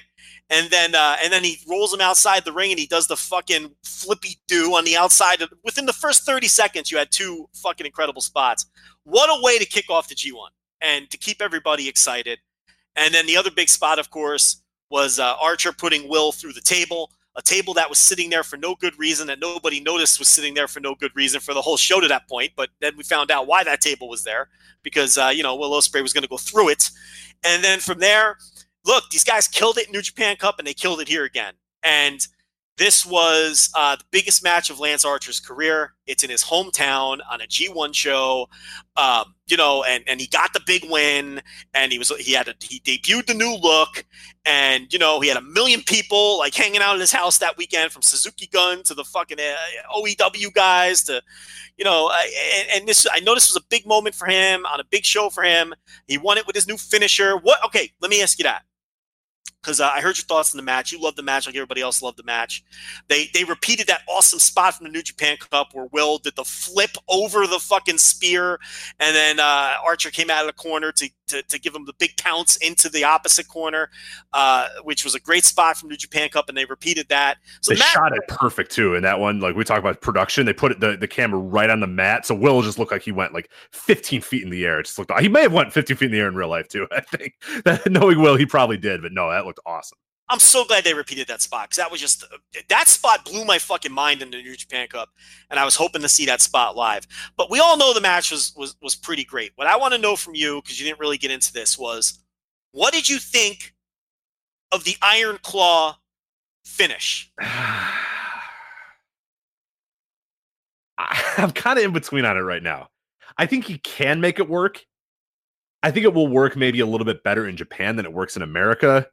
I'm just going to need to see it a few more times. I'm a little what I like though, he didn't finish him just with the Iron Claw. The fact that he went in with like a pinfall, or he did like kind of a slam and then sort of a pinfall on it while doing. I think that helps. Like I don't want to see a guy tap to the Iron Claw. You pinned him with the claw. Right. I don't mind that. That I'll allow. That I will like. Yeah, I'm glad that he does that. I hope that he doesn't go submission style of it. I do think he needs to have some impact with it. Try to drive it in a little bit and then do the pinfall with it, and then I will buy it a little bit more. It was a little weird this time, but I'm going to give it a try for a little bit at least. I don't know that I love it right now, but I could learn to love it in a little bit. But I turn to the people I was with, and it's like, I think it came off a little weird because no one's watching those undercard tags from the previous tour. Nobody knew that he was using this thing. Right, yeah, I'm guilty as charged. and that hurt it. But there's also the symbolism of using that in Dallas. And that wasn't. And that's honestly what I thought. To me, because since I had not watched those undercards, I thought he was just doing a Von Erich tribute act here. And I was like, all right, you're going to win him with the claws. So that's where I was, because I didn't know about those undercards. Yeah, and that wasn't lost on a decent portion of the crowd. They did, understand that was kind of a Von Erich nod too. But I like that he got the pin with it. It's just, I don't think a lot of people were ready for the pin on that, because he hasn't. They didn't, and again, people complain, like, this is why New Japan pounds finishers into your head when a guy does a new finisher. Like, remember when Bad Luck Fale did the Bad Luck Fall, like 19 straight nights on that one tour, like 5 years ago? Yeah, right. And they kept stretching out. This is my new finish. Yeah, and they kept stretching out Hanma every night, and it's like, this man would be dead already if there was fucking, no kayfabe. It's like, but that's why they do that. And they never established this with their fan. Like, he hadn't been using it long enough. So I don't think a lot of people were expecting that to be the end. But yeah, it's interesting, and I'm with you. I can go either way on it. Like any other finish, it's a matter of establishing it and getting it over, because you get anything over as a finish. Paul Heyman always used to say, you know, he always would say, look, if I ever, had a chance to book Mark Henry, right? He'd say, I would tell Mark Henry to just grab a side headlock and just wrench in that fucking side headlock. But I'd have my commentators put it over like he's going to rip the guy's head off because he's the world's strongest man. And I can get that side headlock over in 2 matches if Mark Henry's doing a side headlock. Point being, you can get anything over as a finish if you emphasize it and you treat it like death. So I just don't think the claw was over yet with a lot of the fans. I knew that was the finish immediately as soon as he did it, because I had watched those dopey tags, and because he teased the claw earlier in the match and Will wiggled out of it. So, but I do think that's what kind of hurt the finish a little bit. But this was a tremendous match. These two guys have stupid chemistry. Why is their chemistry so good? Like, it doesn't make sense. It's like when Archer used to work with Nakajima and Noah. Why would they used to have a tremendous chemistry. Yeah, it was unbelievable. And it's like, he has the same kind of chemistry with Will Ospreay, and you would never think that they would. So this was, to me, the best match of the night. I'll move on to Bad Luck Fale and Evil. This was not the best match. No, I was going to say, not a contender for best match. This stunk. Every Fale match is going to be this. And, he put the chair on Evil's head and hit him in the head with the other chair, and he pinned him. And I mean, what do you want? It's Fale. Evil did what he could. Yeah. It's unfortunately, this was the straw that he drew on this show. And the one takeaway is, we all know the match wasn't any good, but my one takeaway is, with Evil losing the Fale, I don't see a lot of wins for him moving forward. Fale is one of the guys you got to beat. I know. Yeah, we talked about that in the preview. Is that like when everybody's kind of looking, and I'm looking at people putting their G1 pick'ems in, and I'm like, man, Fale is going to get more wins than people think, and that's why I think there are certain guys like a Will Ospreay that people are thinking, oh, he's going to get 8, he's going to get 10. Like, dude, if they're going to give Bad Luck Fale wins, like I think he should lose everything. I think he should have 4 points, but this is already a good sign that he's probably not going to be that he might still be in that running. So somebody's going to have to take losses in this A block. You know what I mean? Like, who else is taking losses? And the thing is, when a guy like Evil loses to Fale, he's got to face a bunch of guys now who are ranked ahead of him. Like, if Fale upsets, I don't know, fucking Tanahashi can still get his points elsewhere because Tanahashi can beat literally anyone. Evil can't. So it's like, when Evil loses to a guy like Fale, it really puts him behind the 8 ball, where it's like, I struggle to see where he's going to get a lot of points. I'll move on to Sonata and Zack Sabre Jr. I really, really like this match. How did it come across live? It came across awesome live. They never lost the crowd at any point. And what really jumped, which is dangerous with this style of match, but these two guys, what really jumped out at me is, and this isn't always the case, Sonata's charisma shined through tremendously for this crowd.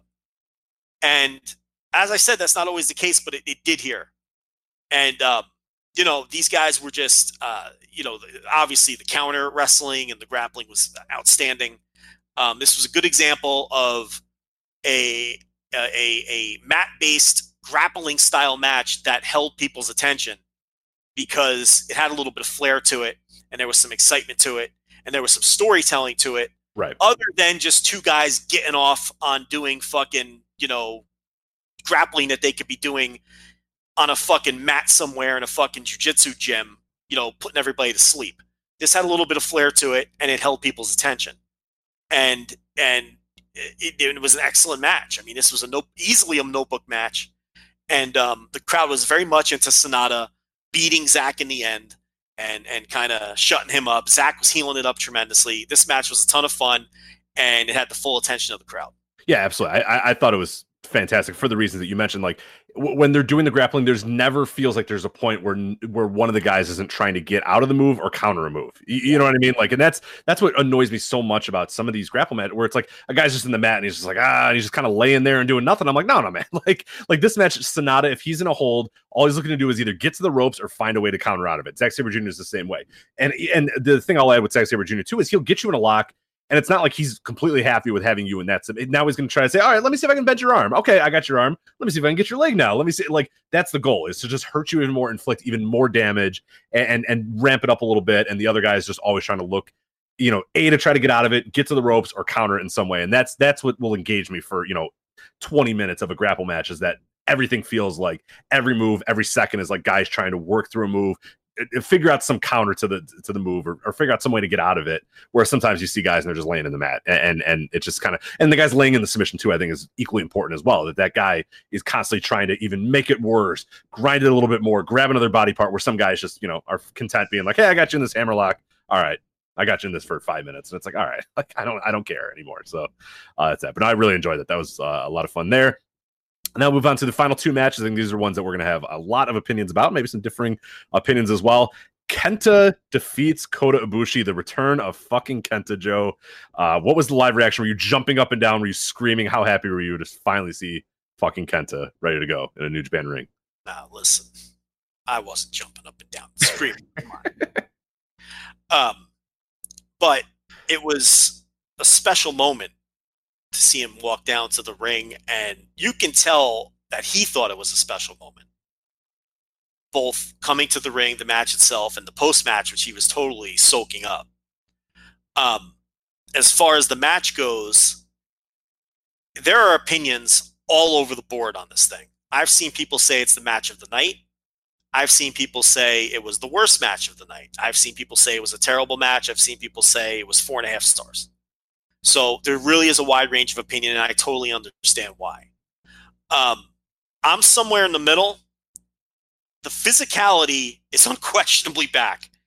I don't know how it came across on TV, but he punished this man, Kota Ibushi. I mean, stiff is not the word. And again, I don't know how it came across on TV. But Kota Ibushi was, a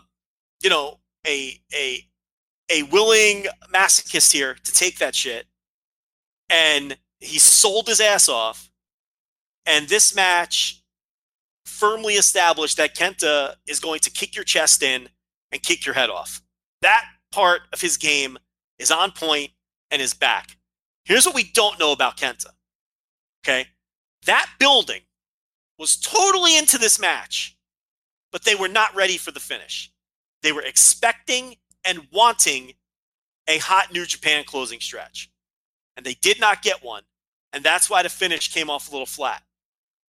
And I don't think this match was ever meant to be that. This match was structured in a way. I mean, Kenta took 80 to 90% of this match. The match story and the match structure here was to establish that Kenta could beat anyone. We knew he was going to win the match, and he won the match. But that the physicality of Kenta was back. And I think that's what he wanted to establish. What we don't know is whether he can do the big New Japan style main event. We don't know that, because that's not what this was.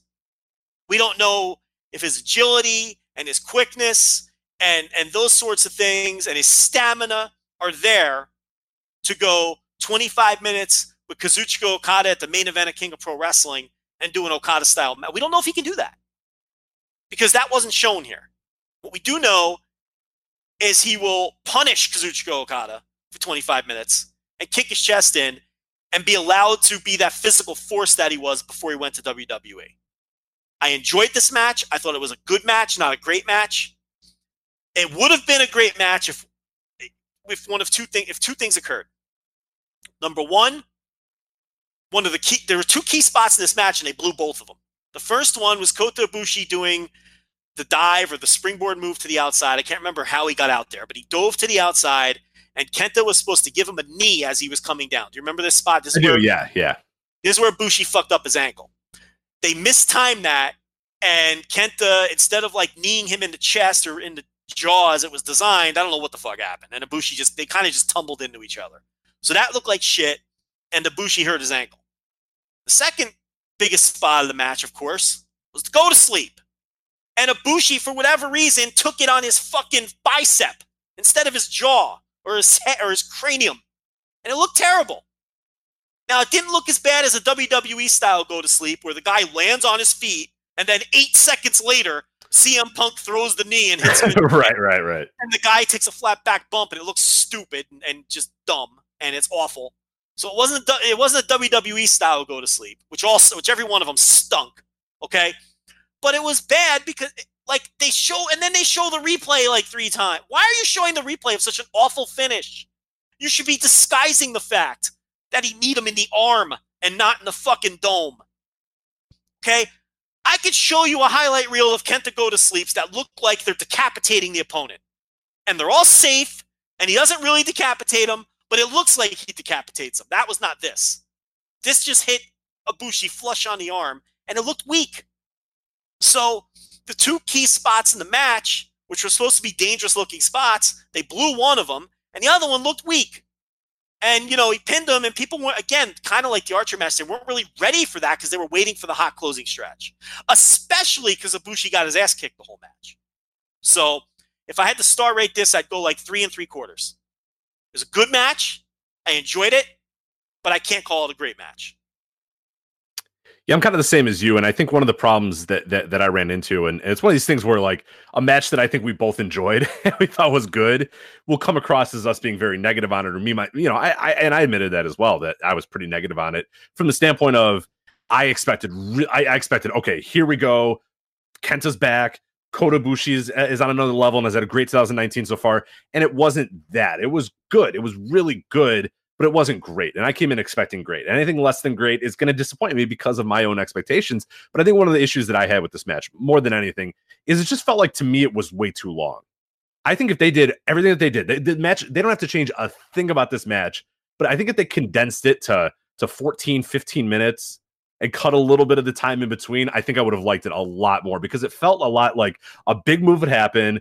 And then there'd be a bunch of time waiting. And then a big move would happen, and then there'd be a bunch of time waiting. Or Kenta would do a huge kick, and then Kota would be on the ground writhing in pain, and Kenta would look at him, angrily, and then hit him again another time. But it would like there'd be like a minute between those or whatever. It just felt like there was a lot where it was just kind of going on and going on and going on.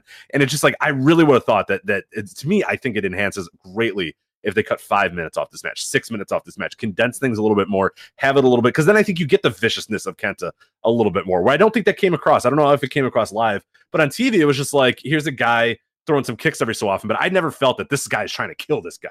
I never thought that this guy's being a killer to that guy. I just thought it was a guy in the ring throwing some stiff kicks and then waiting for his opponent to get up to throw another stiff kick. To me, the intensity and the viciousness did come through. That wasn't my problem with the match because the kicks were echoing through the fucking building. Yeah, they didn't. I don't know if they came across as well on TV. Have you watched? You have not watched this match on TV yet, right? I've not. No. Yeah, I think it's going to come across different because I've heard from a lot of people that were in the building that love this match a lot more than people that were on TV. And there seems to be a very big gap between those people because when you're watching it there, and it's I watched it in the morning, the early morning or whatever. It was just kind of it just wasn't holding my interest. I don't know what was going on with it, and I just never in a million years would have thought that Kenta and Kota Ibushi wouldn't have held my interest, but maybe live it was completely different. This is what I'm saying. There's opinions all over the board on this. Yeah. One.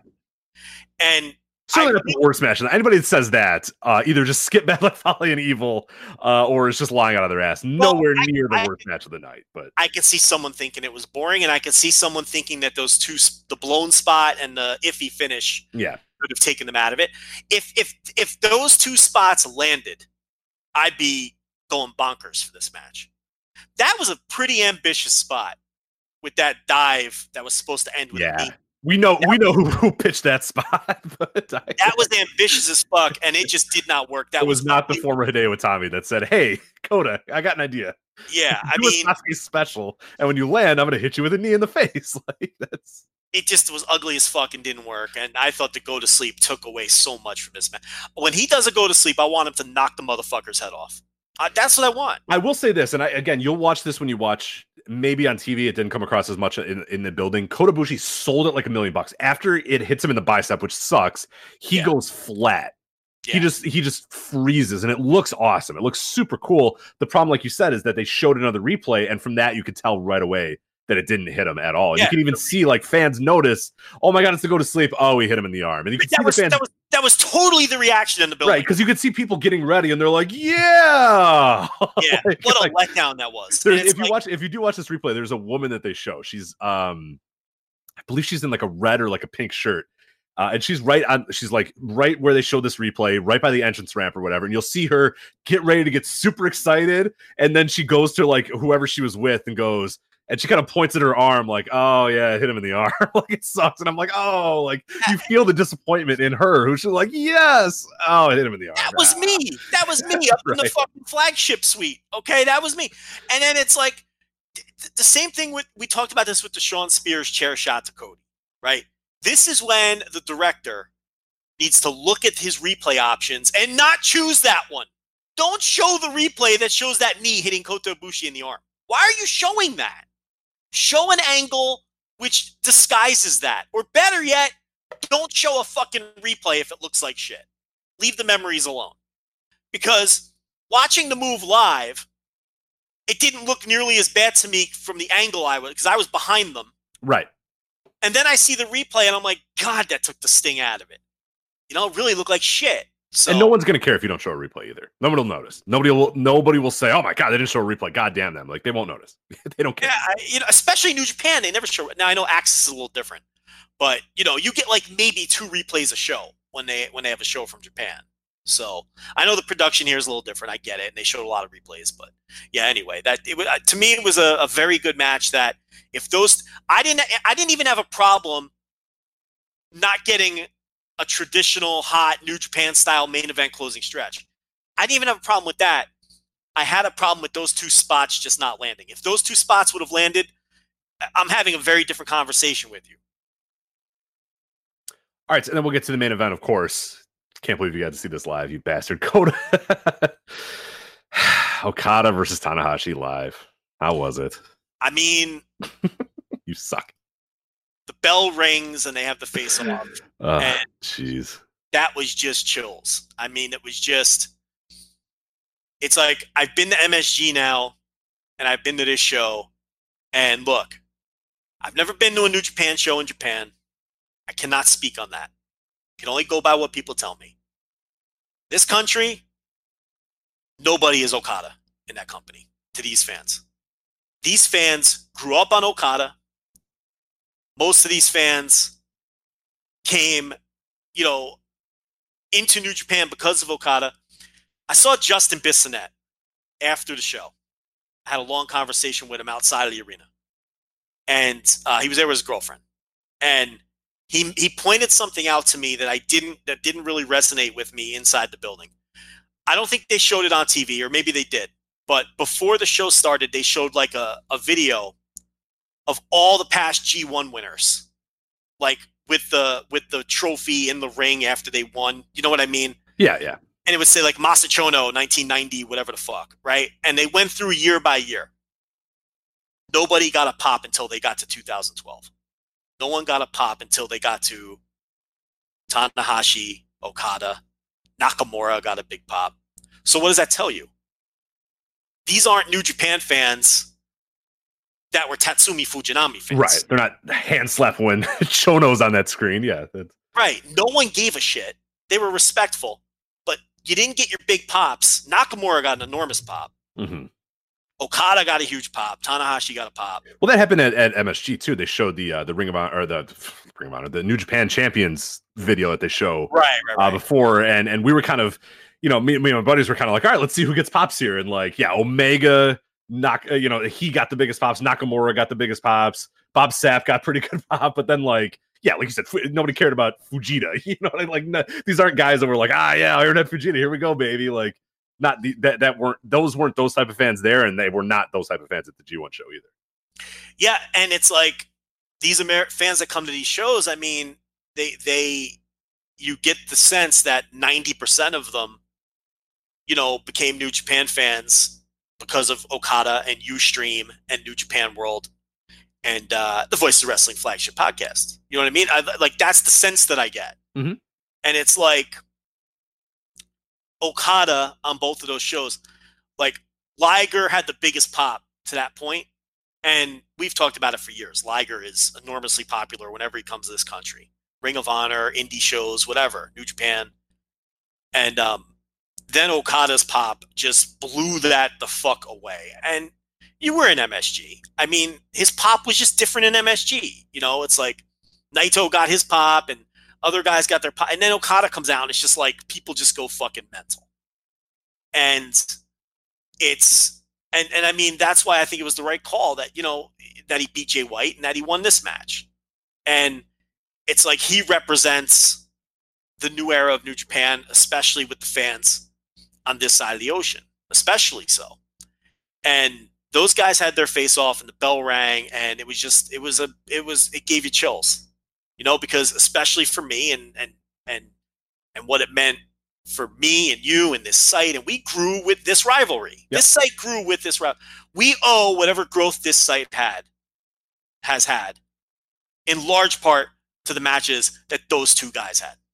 Everyone listened to the opening of this show where I'm screaming and yelling about who's better than this guy in a big spot, and you're sitting there telling me not to yell at you. And I'm talking about Tanahashi in a match against Okada. Probably their second or third one. Now they've had like a 10 or 11. And to see it in front of my own eyes, and it just meant so much, and it meant just as much to all those people there too, because they all grew into the company on the backs of that match and that rivalry. And it really sunk in for everyone that they were getting to see it in front of their own eyes. And then they went out there and they didn't have their best match, but they had a great match.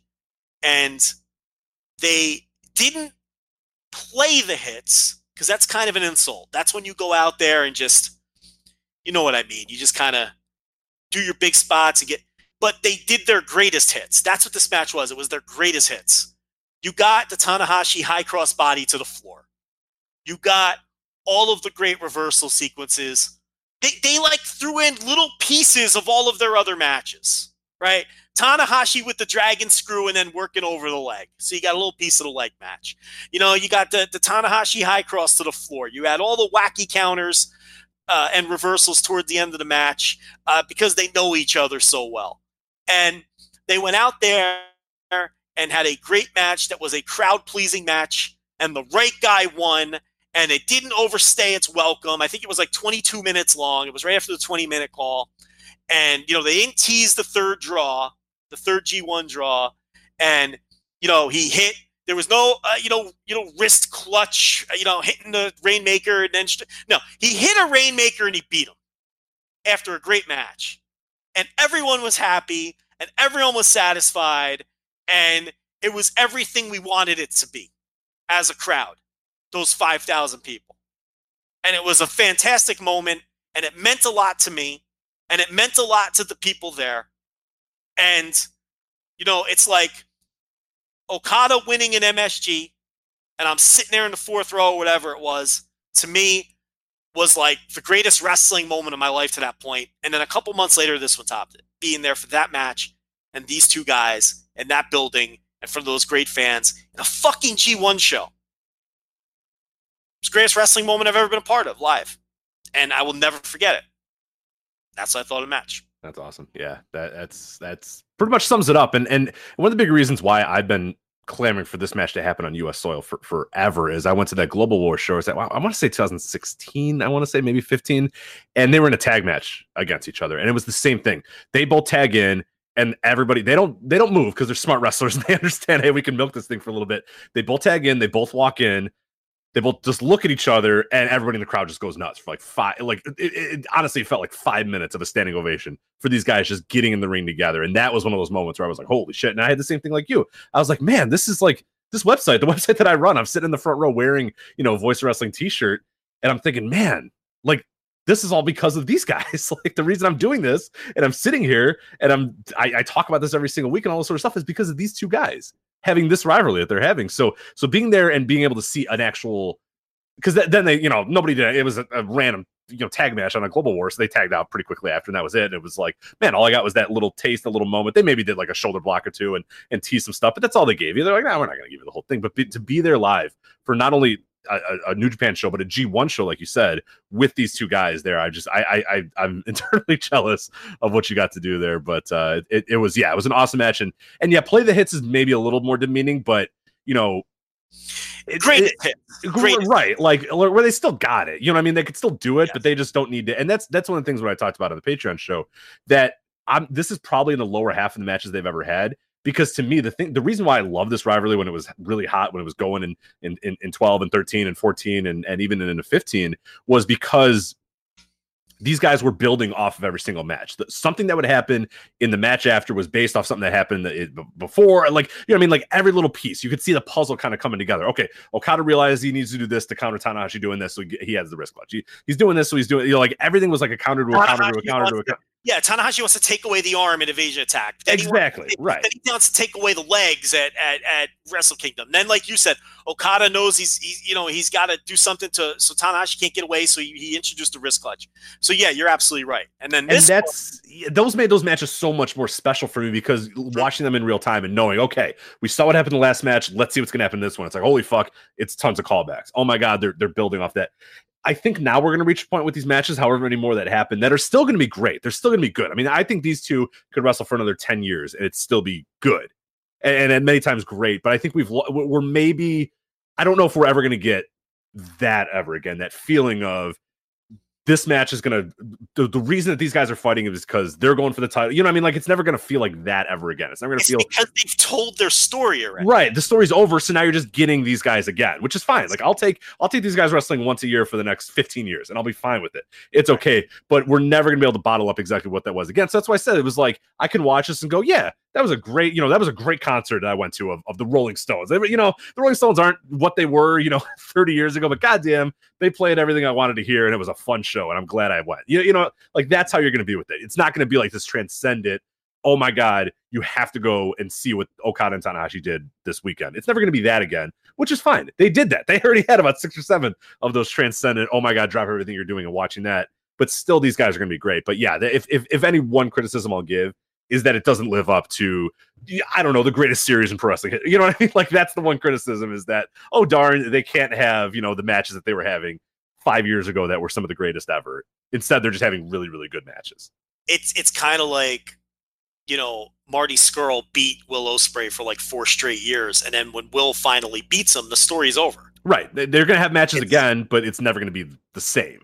Yeah, right. Because you lost, like, the story's done. Will finally didn't get outwitted in the end. So he finally didn't fall for the villainous tactics and blow it when he had him on the like that story's done.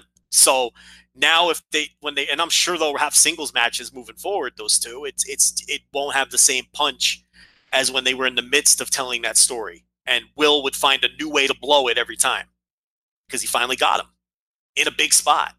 So it's kind of that same kind of similar theory, even though I wouldn't put those matches as good as they were anywhere near the level of these matches. I mean, it's just not the same. Yeah, of course.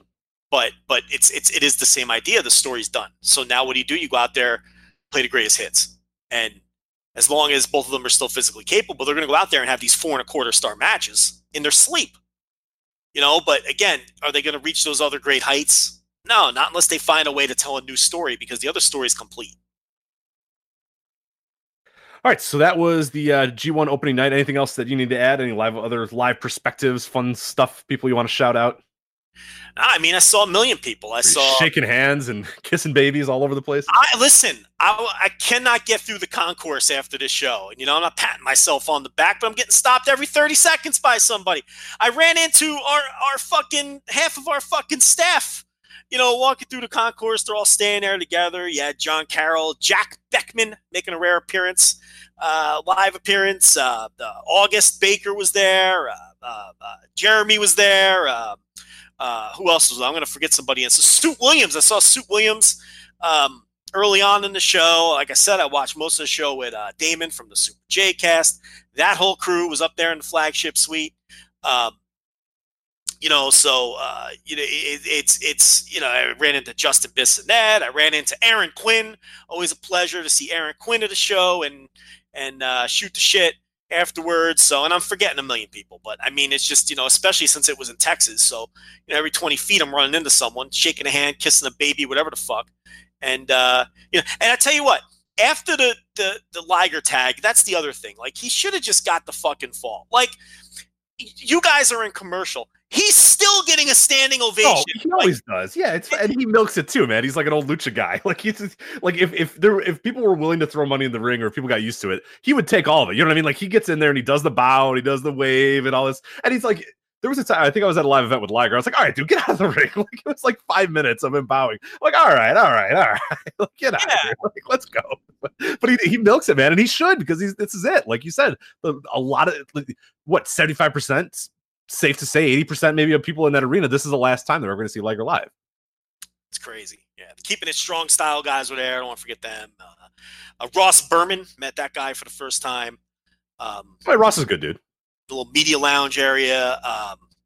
The guy that sells the fucking olive oil who should be buying ads. Brady. He was there. He came up and said hi. I saw Oat/Epitasis.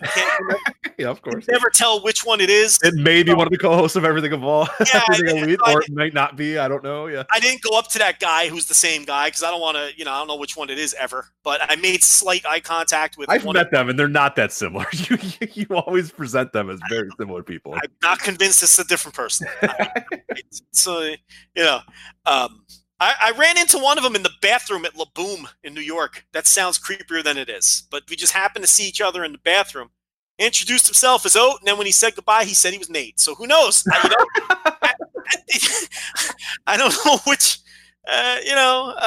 is which. So who knows? But yeah. So saw 1 million people. It was a tremendous show, and it was a lot of fun. And so.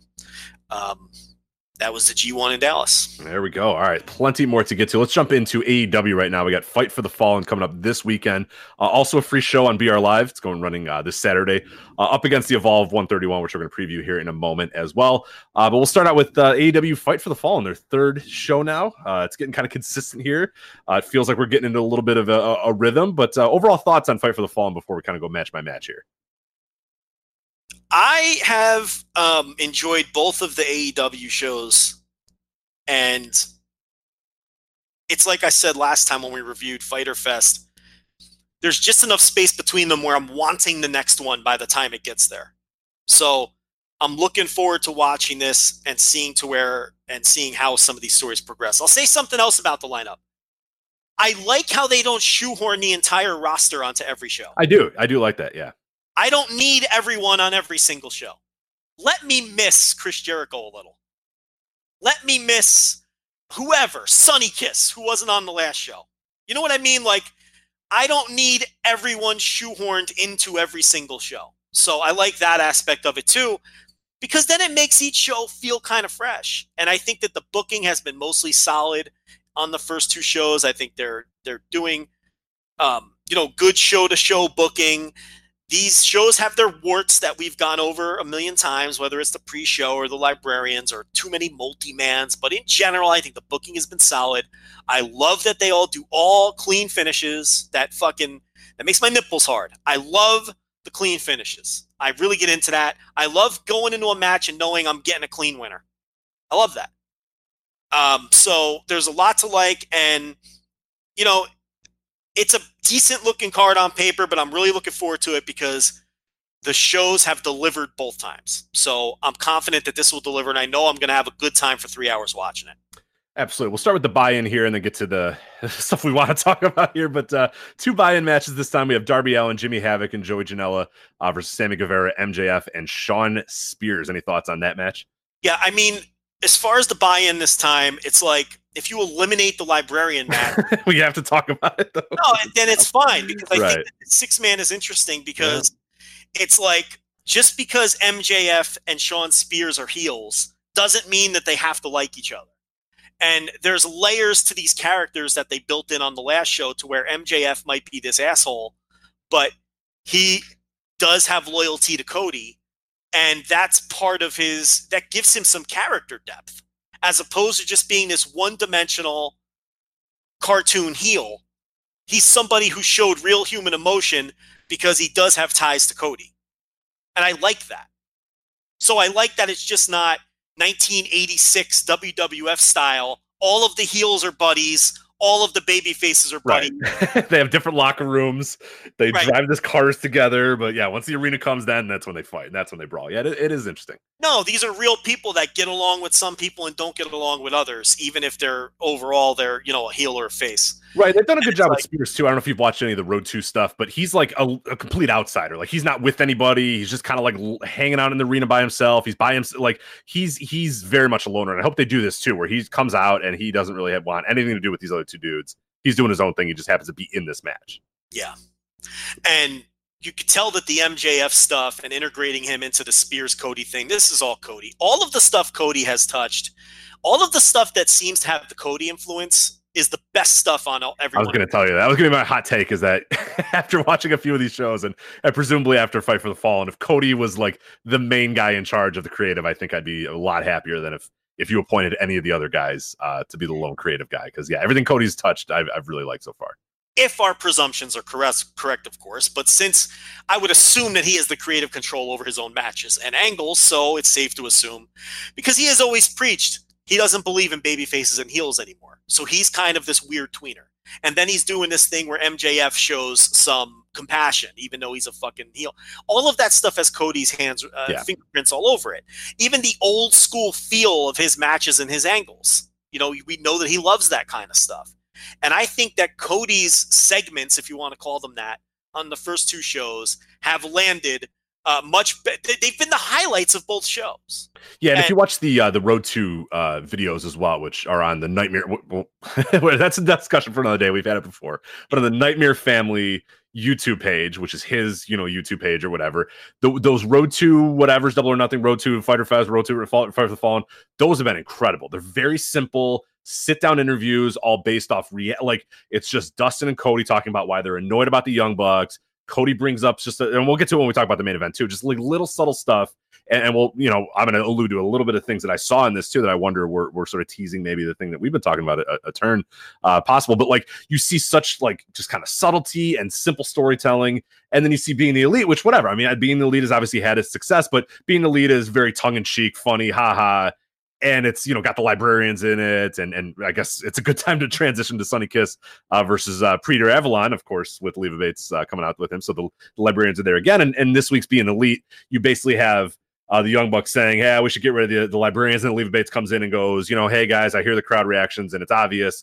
We need more librarians. And everyone's like, yeah, all right, yeah. And then Matt and Nick are like, we should book the librarians for 5 years. Like, this is great. So it's tongue-in-cheek. They know that that people think it sucks, but they're going to lean into it a little bit more because that's what they do. They're kind of these jokesters and fun guys. And, like, that's good for some, but, like, I'll take the Cody stuff 1,000 times over that. I'll take Cody getting mad that Kenny Omega didn't know that him and Dustin were a team before, or that they had good matches. Like, that's it. Like, that's all it needed to be for him to say, like, that kind of annoyed me. And the Bucks, they make fun of our little hug because they think it was, fun, but this isn't fun for us. Like, this is our lives. This is my brother, and we just had a war, and so like little stuff like that. I'll take that over like, ha ha ha, like this is so funny and goofy.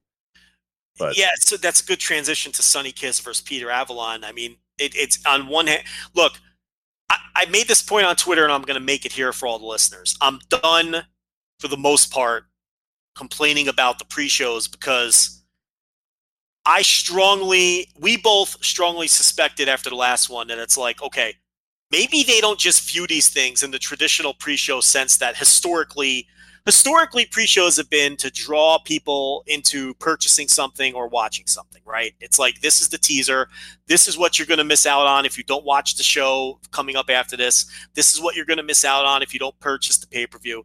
And these things were so bad that to me, I was like, these people are too smart to be this dumb about the way they're using their pre-shows. So to me, maybe they just don't view pre-shows the way that they've been viewed historically by everybody else in wrestling. And, we've been told that that's the case. We were right. They don't view the pre-shows like that. It's like they want the shows to be sort of this goofiness in the beginning and the seriousness at the end. Right, escalating towards real serious blood, grudge match at the end of the show, but then kind of haha at the beginning. Right. So now, as a critic, I think that's a mistake. In my opinion, the pre-show should be used to capture casual fans who are on the fence about whether to go on Bleacher Report Live and create an account to watch your show, or to plunk down however much money for a pay-per-view or a stream. To me, that's how I would use the pre-show. I think that's the best use of that hour of time. They don't view it that way. So I have to stop critiquing it that way because they're not using it in that fashion. They don't view that's not their philosophy. I don't agree with their philosophy. I think it's stupid. I think it's flat out stupid not to use the pre-show in that manner. But as of right now, that's their company philosophy. If that's the case, we're going to have to sit through this crap. And like you said, they're leaning into the librarian now. It's very clear that they understand no one likes it. But here's the problem. The only way that's going to work is if now the fans go along with that lean in and give it the right kind of heat. Because on the last show, it did not have the right kind of heat. All it did was kill the crowd. It had nothing, yeah. It killed the crowd, and in fact, to me, it hurt the rest of the show to some extent because they seemed hotter before that. And then they cooled off a little after that stuff. So if the idea is to just make sure that we all fucking hate this until we come around and give it the right kind of heat, that's a pretty risky proposition. With all of that said, it's still just the pre-show. And I'd be, I'm wound up enough about it, but I'd be more wound up if they were wasting time on this crap on the main show. Right. And if they waste time on this junk on TV, which I suspect they're going to do, I'm going to flip out about that. This shit should not be on TV. Right. Yeah. You could presumably skip these buy-ins and be perfectly happy with everything they're doing, which, it is like, I probably would be, honestly, little gripes here and there, but if I didn't watch the buy-ins and I didn't watch the pre-shows, I'd be not 100%, but almost entirely happy with what they're doing. The buy-ins contain 90% of the problems I have with them. Exactly. Right. Main shows have been tremendous. I thought they've been pretty good. They've been like 8 out of 10 show. I thought what was the last show called? Double or Nothing. I thought it was a historical Fighter Fest. Are you talking about Fighter Fest? I'm talking about Double or Nothing. It was a historical show to me. I'll remember that show forever. And Fighter Fest to me was a very enjoyable show, an 8 out of 10 on the enjoyment scale. If you don't count the fucking buy-in. So, but it is what it is, and we're going to get Sonny Kiss versus Peter Avalon. I'm sure it's going to be loaded with horrible comedy that isn't funny. And then we're going to get our main show. Let's get to the main show here. We have, it's back, a 3-way tag team match to advance to All Out for an opportunity at a first-round bye in the All Elite Wrestling World Tag Team Championship Tournament. It's the Dark Order versus Angelico and Jack Evans versus Jungle Boy and Luchasaurus for an opportunity for a championship opportunity. So here's what's here. So Dark Order, so Best Friends won the last one. So yeah. Dark Order is obviously winning this. And then Dark Order is going to wrestle Best Friends to earn the bye. Correct. The tag team tournament, which basically means that fucking Dark Order versus Best Friends is a first round match. That's what it is. Because the winner advances to the second round. It's a play-in game, Joey. I know how you love play-in games. But it's not. It's just a first round match. Because the winner goes to the second round. And they had to win 2 matches to do it. It's been a grueling way to get to the... Everyone else just has to win 1. So what are they really earning here? The only difference is the loser will be in the tournament anyway, presumably. Right.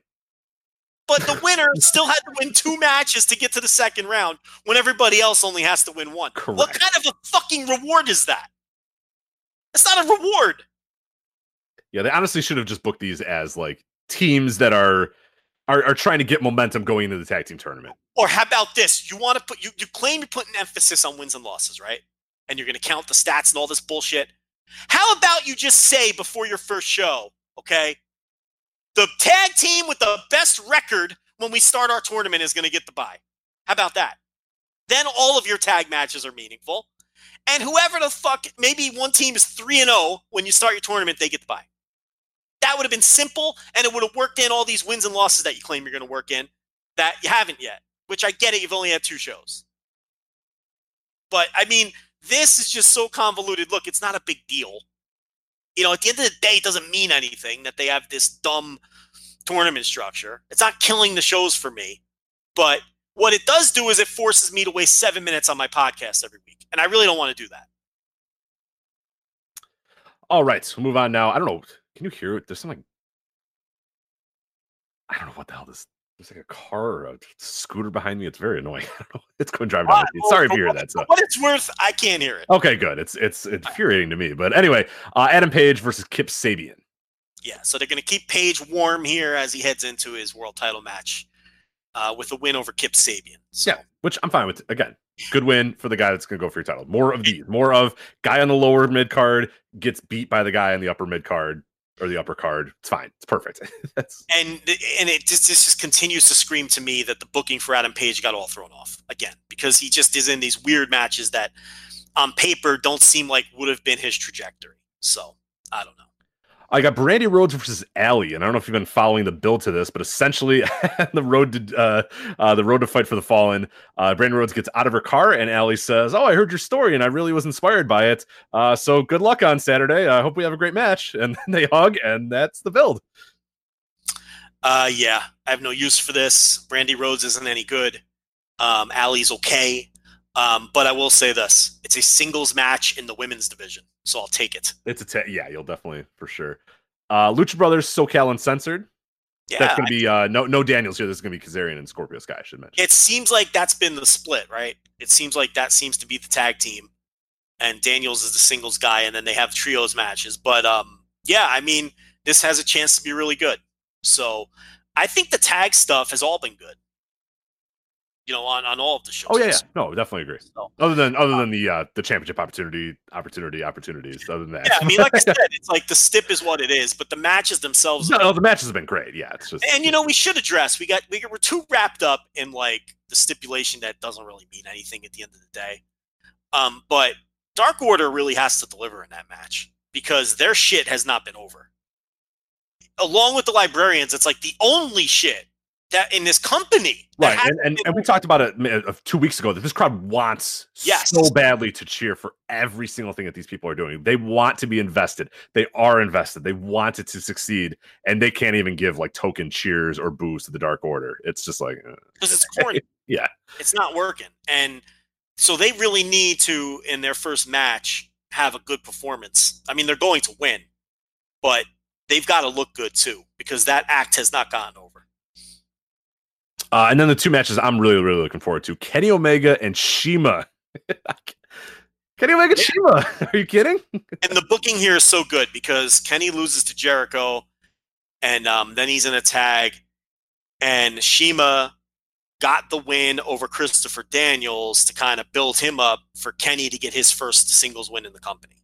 So it's good booking. This is logical. It makes sense. And it's a strong semi-main event win for Kenny to get a win under his belt against a guy who seems to be slotted as like an upper mid-carder, right, for Shima? Oh, absolutely. No, for sure. So you got an upper mid-card guy who's treated with respect, coming in undefeated, by the way. So it'll be a good win for Kenny to finally get a win under his belt. Well booked. The match I'm really looking forward to. Too. I know Kenny will be super inspired, and Shima can, you know, he's not going to be a guy that's going to go out there and do it on his own, but I think Kenny is going to work his ass off to try to make this everything he can. So I cannot wait to see what these guys come through with. And yeah, Shima, you know, he's capable of still having some good stuff, but we know Kenny will be super inspired by this one too. So I'm excited to see it. And then the main events, of course, built off of Double or Nothing. You have Cody and Dustin Rhodes versus the Young Bucks. And I mentioned the Road to Fight for the Fallen, where they do a sit-down interview. It's Cody and Dustin. If you have not seen this, I highly, highly recommend you check it out. First off, Joe, I think you and I predicted this at Double or Nothing. Are you still on the board with Dustin turning on Cody or Cody turning on Dustin? Nah, they did it with Spears. So there is the angle. I mean, they're not going to do it again. I mean, they're not going to have someone fucking double-cross Cody again. So I don't know. All right, well, you have another well, let's hear it. I don't know. There was enough subtlety in this video that kind of. I didn't watch any of that. Yeah. If you watch it, and this might be me sort of working myself into a shoot, which is fine because that's fun to do in wrestling sometimes. Yeah. Is they were doing the sit-down interview, and it's basically Cody and Dustin talking about getting ready for this match or whatever. They're sitting like, and again, this may have just been a complete accident, but they're sitting like uncomfortably far apart from each other. Yeah. Where the camera has to like zoom out to get them both in the shot. Dustin's kind of like not an arm's length, but enough away where like normally this wouldn't be the case, especially for brothers doing a sit-down interview. They'd be a lot closer to each other. And then you have a shot where Cody is looking at the camera and Dustin's behind him. He's kind of like subtly like, yeah, you know what I mean? Like in every shot, Cody was in front of Dustin. Yeah. And we've always talked about that would be the kind of the cool angle where Dustin's like, who the fuck are you, man? I'm goddamn Dustin Rhodes. Like, don't think you're some hot shit because you've had a couple of cool little years under your belt. Like, I was doing this thing when you were still in diapers. So don't get it twisted. So I like that idea. And there was another part too where Dustin was getting like real vicious about the Young Bucks. Like he was like, I don't like those guys. I'm gonna power slam the hell out of them. I don't like what they do and all this sort of stuff. And Cody's like, I love those guys. I respect them. They're, my best friends, but there was some stuff that they did that annoyed me or whatever. But it like Dustin's got a little bit more of like a no, fuck these guys. These guys are assholes and they're making fun of us. And Cody's like, yeah, it upset me, but we're friends and we're, they're my buddies. And it's like, I do wonder if there's a little bit of like, you're gonna let these guys, make fun of me and do all this sort of shit, and you're gonna still be friends with them. Like I again, might be working myself into a shoot, but hopefully, either way, it doesn't matter. They produce these well enough where I can think that for a second, where I can in my head be like, ooh, that was kind of interesting. And there's just a few other things where Cody mentioned that him, the Bucks, and Kenny were at dinner with TNT executives, and that everybody was kind of taken aback that Cody and Dustin were ever a team. And Kenny Omega was like, oh, really? I never knew you guys were even a team, or, oh, you guys had really good matches or whatever. And Cody, you could see him get a little more upset, but he still kind of goes like, yeah, there's my friends or whatever. And Dustin's just like, I don't know, man. Like, these guys sound like assholes. Like, they're your friends, but all they keep doing is, talking shit about us. So I just thought that was like, I was like, oh man, I cannot wait for this match now. Cause then you get the Bucks, and the Bucks are still laughing it off. You go to being the Elite and they're still, crying about picking up Ubers and telling, oh, I need my brother to pick me up an Uber, need my brother, like making fun of the blood, doing a lot of that sort of stuff. I'm making fun of that moment. That was such a symbolic, like, huge moment for Cody and Dustin. So I'm very curious to see where this goes, whether, Dustin turns on Cody, or maybe Cody also just sort of gets a little bit more vicious towards the Bucks, or I don't know what it's going to be, but I feel like they've done enough little subtleties in this build and in these videos that you can't just have them go do a match and shake hands afterwards. Like, maybe I'm wrong. Maybe they will, but there was just enough in that video where I was like, ooh, I don't know. So hopefully, I don't know. Either way, I'm fucking excited for this match, and I cannot wait to see what these guys have under the belt, because I have no doubt this is going to be great. And it speaks to, again, that the Cody stuff and the stuff that he's producing and the stories that he's telling, presumably from what we know, are really working for you and I more so than a lot of the other stuff going on. Well, yeah, if you do the Dustin turn, you got to find a way to integrate it into the Spears thing. Otherwise, you're just copying the same angle, and it's weird. Exactly. Yeah, it is a little weird. After the Spears thing, I have now lost a little... Not like, just kind of like, damn, it's going to be a little tricky now. It's going to be a little difficult. But then watching that video, I was like, I don't know, man. So we'll see. Yeah. I'm very in between now. Yeah. I mean, after double or nothing, the way that all played out, to me, it just screamed at me, oh, he's got to turn on him. I mean, that's just wrestling 101. And it's territory stuff that you saw a million different times. And that's what Cody's influence is. But I feel like they did the angle and they did it with someone else. So, but what you're telling me, I don't believe any of that is happenstance, because that's just not the way this young company has operated at this point. Everything has meant something. Right. Even going back to the All-In days, where all of the little shit on being the Elite meant something and played into the show in some regard. So you've talked me back into it. There's definitely something going on. But we'll have to see.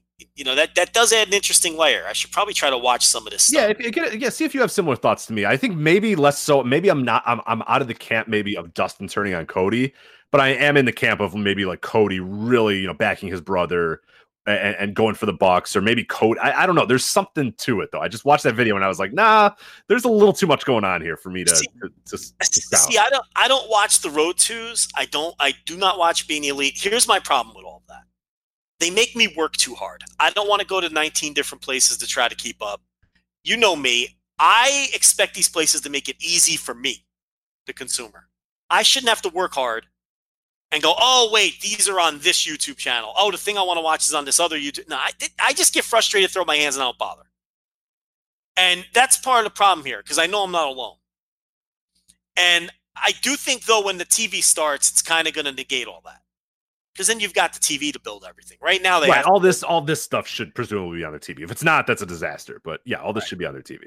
Yeah, but yeah, I'll make it a point to go watch that, because you piqued my interest, and I want to see if I pick up on the same subtleties you did. Yeah, let me know. I'm interested to see if I was alone or not. And I kind of alluded to it that I was going to preview it on the podcast, the things that I saw. So if you're listening now and you've watched the video and you're like, you know what, I think you were on something, or hey, no, you're way off base, this is what I saw or whatever, then yeah, let me know. Because I thought it was interesting. And like you said, nothing that they do, it's subtlety is meaning something for this company so far, and there was enough in this video for me to go, I don't know, like it's a little interesting here. But anyway, AEW, they're off to a good start, and I'm looking forward to this show. And they're already one of my favorite promotions to watch already, because they just do a lot of things that are towards my sensibilities as a fan, and they haven't annoyed me really at all with anything important yet. They've annoyed me with a lot of undercard stuff that's just frustratingly bad that we've beaten to the ground a million times already. But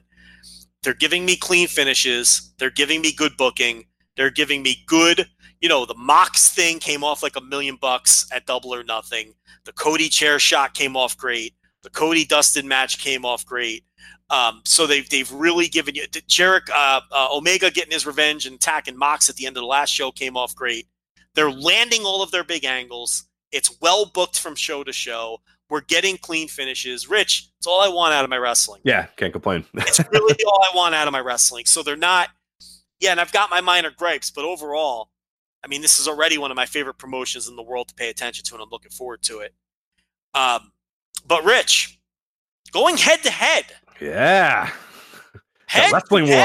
Wrestling war, baby. Let's go. Fight for the Fallen is Evolve 131, a promotion that a lot of people have stopped paying attention to. Not Joe Lanza. Joe Lanza's still on top of the Evolve. Listen, I enjoy the Evolve. We've talked about it a million times. I think it's an interesting promotion to follow now that they've pivoted into the direction they have. And they will debut on the WWE Network. I'm excited about this. It's so much easier. I wish they would move all their shows to the WWE Network. People don't have to subscribe to 19 different things. Arg, the pirates with their parrots, don't have to struggle to find the shows. Just put them all in one place so we could, pay our $9.99 a month. And, it's essentially an umbrella promotion anyway. Just stick it on there. And hopefully, my big hope here is this breaks the seal. And we get more, if not all, of the Evolve shows on the network. And then they follow suit with Progress. And they follow suit with anybody, with everybody else that they do this umbrella business with. And just so we can cancel all these other subscriptions and just follow all this stuff under one roof. I would have no problem with that. I think that would be tremendous. And I think, let me pose the question to you, because I suspect I know your answer. If they announced on this show that moving forward, WWN Live was a thing of the past, and the entire, forget the entire WWN family of shows, but Evolve was now, from this point forward, going to air live on the WWE Network every time there's an Evolve weekend. I bet you Rich Craich would watch every single show. Is that true? Absolutely. No, 100%. See? And that's what I mean. And I know you're not alone. You're not watching every single show now. You're not plunking down money on these Evolve weekends. You're probably not watching any of them. No, I'm not. And I talked about this a year ago when they've changed a lot of their structure. And I think a lot of people followed me as well, is that when they decided, okay, you're going to be able to watch it live for this price or whatever. And if you're a Club WN and all that, it was confusing as fuck. But essentially what they did more than anything is they made VOD not really something that they cared about anymore.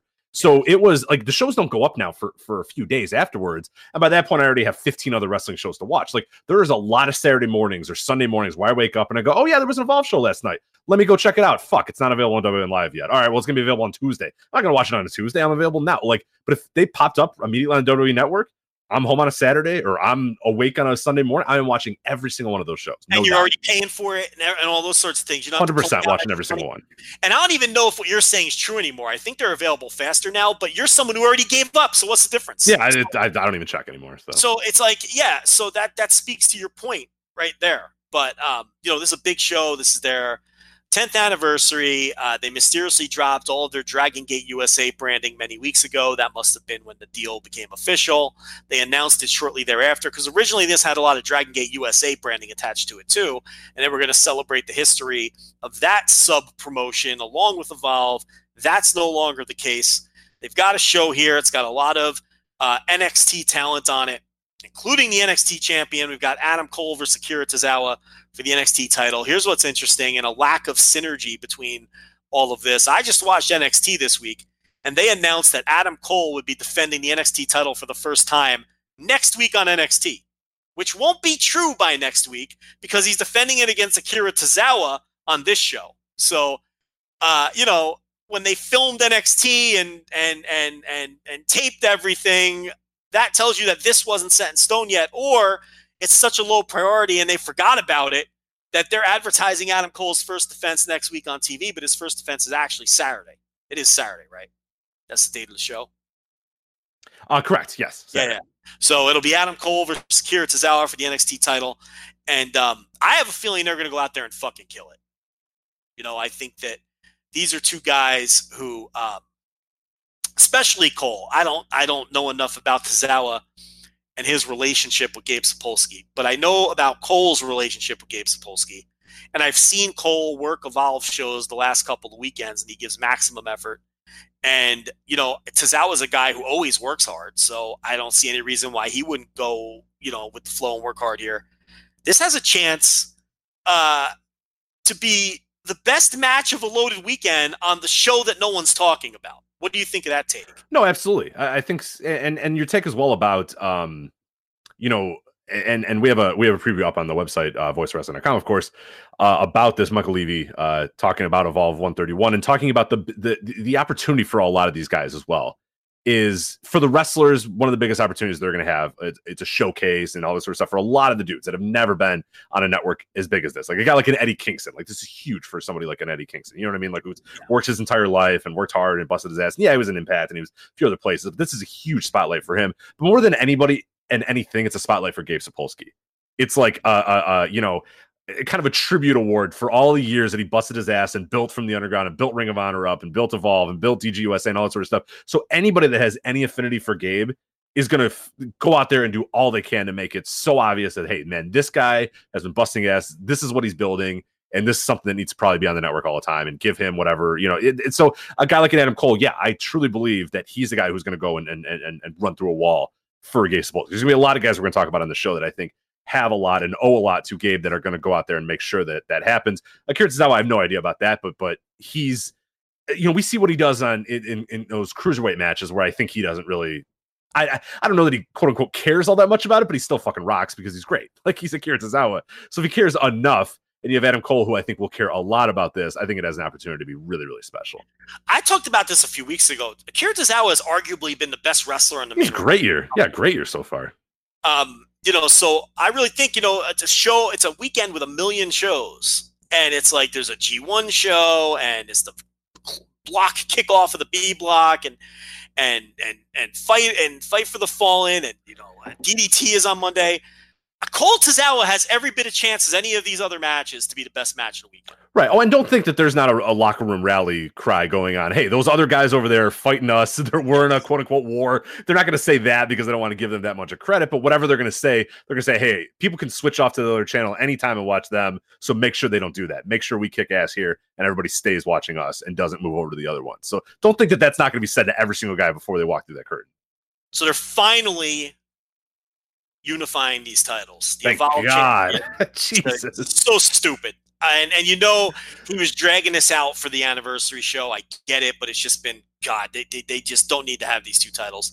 And the whole idea behind the WWN champion was during the Flow Sports Day, or the Flow, what was it called? Flow Slam days when there was Evolve and there was Style Battle and there was FIP and it was going to be set up like the NWA where all of these things had their own champion. And then there was one blanket champion that would wrestle on all the shows, and that would be the WWN champion. But then when Flow Slam fell apart, obviously this became redundant.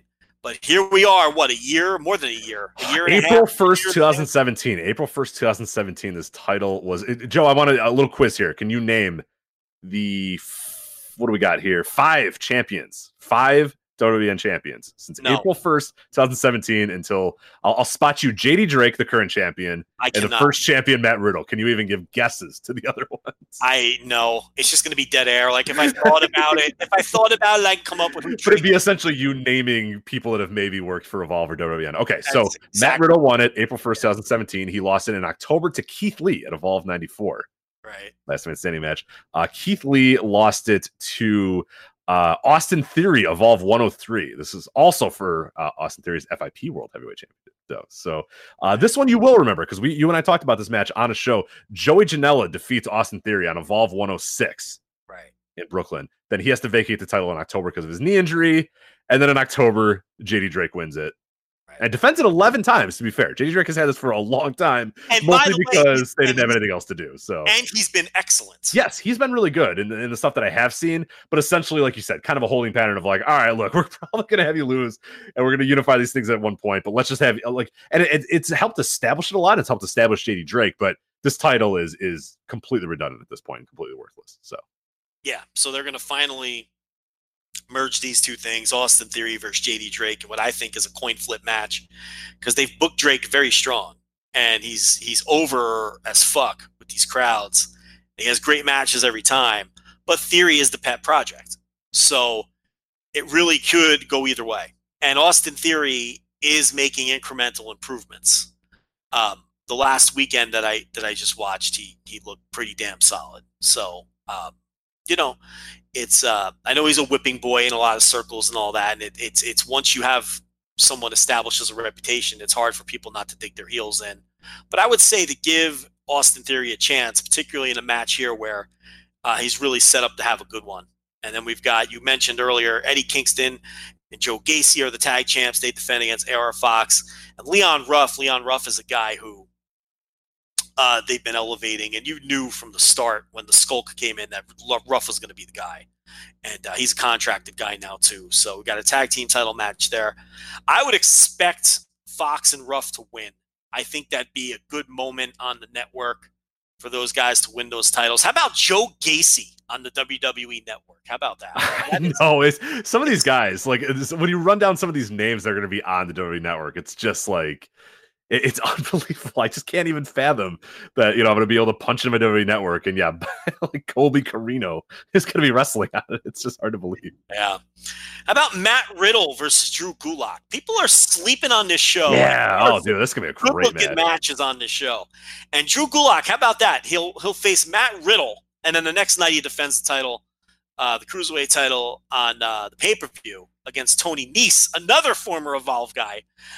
So we've got Riddle versus Gulak, and I don't think there's any way that that's not, a very good match at minimum. Of course, the Cruiserweight title not on the line. Question for you, Rich. This is interesting. Who wins that match?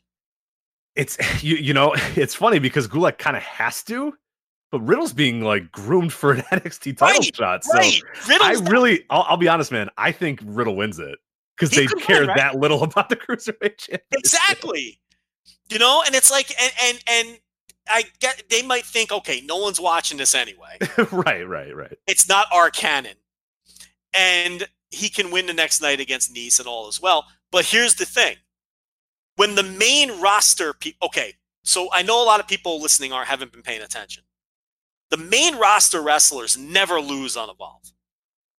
The NXT wrestlers can lose. They trade wins with the Evolve wrestlers. They lose sometimes. But like Adam Cole and like, well, I guess he's not a main roster wrestler, but Drew Gulak is a main roster wrestler, and the guys who are pushed hard in NXT on NXT TV, they never lose when they go to Evolve. Velveteen Dream did not lose when he came to Evolve. It's always the lower level NXT guys that can eat the loss. Drew Gulak technically is a main roster guy, and he's a champion. But you still think Riddle can win? I mean, he's being pushed to such a high level. And it's tricky, right? If it was anything but the Cruiserweight division or 205 Live or the Cruiserweight champion, I would say no chance in hell. But I think it's going to show us how little they care about that. And, in Evolve canon, Matt Riddle probably should win too, right? It's really bizarre. I guess Gulak was the guy who's founded Catchpoint. So maybe that's fine, but I just can't see Riddle eating a loss right now. Okay, I mean, I know he doesn't care, but if I was them, I would. It's really. Let bizarre. me pitch this to you, though. Okay. Let me take you back. Stokely runs in and takes them both out. I wouldn't be shocked to see Stokely on the show at all. But let me take you back to ECW One Night Stand. Chris Jericho versus Lance Storm. First match, opening bout. Chris Jericho is in his Lionheart getup because it's ECW canon. Lance Storm was pushed hard as fuck, harder than Chris Jericho was in ECW, and he wins the match even though Chris Jericho was the bigger W, because that show was ECW canon. Do you see where I'm going with this? Right. So Lance Storm won, and in ECW canon, that wasn't a big upset at all, right? Will this be Evolve canon on this show? And if that's the case, Drew Gulak beating Matt Riddle isn't that big a deal at all, right? Right. Because like you said, he formed Catch Point and all that, and he's the Cruiserweight champion. It's like, I'm interested to see if this show follows Evolve canon for the guys that used to be in Evolve, is what I'm getting at. And that kind of changes it. Because you have Lenny Leonard on commentary, and it's going to be Evolve producing this thing. It's just airing on the network. So that's a great moment for Lenny Leonard too. I forgot to mention him at the top when I was talking about guys like Gabe. I mean, Lenny Leonard's been busting his ass for a decade plus. One of the best announcers in wrestling, and that is a great opportunity for him. Yeah, good for him. Anthony Henry, big opportunity on the network against Arturo Huas. Joe, this is a grudge match. You got to lead off with a grudge match. Grudge match. All apologies, Rich. All apologies. So do you have the background of this grudge between Anthony Henry? No, it is a grudge match. They have been feuding. Oh, okay, there we go. Arturo Huas, this is a good example of a guy who's not pushed on television in NXT. So he's a guy who can and will trade wins. So it's a little harder to predict. Anthony Henry is a push commodity in Evolve. And Huas is not a guy who's going to be bulletproof in terms of unable to take L's. Like Adam Cole, is not going to lose to other Evolve talent when he goes to Evolve. That's just not going to happen. Huas can lose, which brings us to our next match, Babatunde versus Colby Carino in a what kind of match, Rich? It's a special challenge match. It's a special challenge match. Gabe has to name all of his matches. Babatunde, I got to tell you, if Vince McMahon decides to watch this, and I guess that's up in the air whether he's going to pay attention to this or not, Babatunde is getting called up the next day. You really? Come on, Joe. Do you honestly? I would bet my house that Vince McMahon is not going to turn on a second of Evolve 131. If that old crusty fuck gave a shit about his company or the business in general, why wouldn't he watch? Because he doesn't give a shit about the business in general or his own company. It's amazing. He should be watching this. You're right. He should. He also just hired Eric Bischoff to turn around his television. So and seeing what's on his air and everything else, it's ridiculous. But anyway, if Vincent K. McMahon does, goddamn well, right? Can you admit that goddamn well he's not watching this? Maybe he'll sit down in Stanford with Triple H and his steak and ketchup wrap and say, here we go. And with the grandkids, and Triple H will say, Pop, let's sit down and watch a little Evolve Wrestling tonight and see what's on your network. And maybe he'll watch. I'm saying if that happens, Babatunde is getting called up immediately. He'll be at Extreme Rules. He's lost some weight. He looks like a fucking beast. He looks like $1 million. He's still green as fuck. But I think people are going to be very impressed with, at minimum, Babatunde's look. And he's going to squash Colby. Colby Carino is there to get destroyed by Babatunde. Which is great wrestling because Colby Carino weighs about 77 pounds. That's right. And Babatunde is a monster. So Babatunde should just fucking toss this guy around and pin him in 10 seconds. So this is a showcase for Babatunde. And if McMahon does choose to watch, that guy's, I'm telling you right now, he's getting called up. I'm shocked he hasn't been called up yet.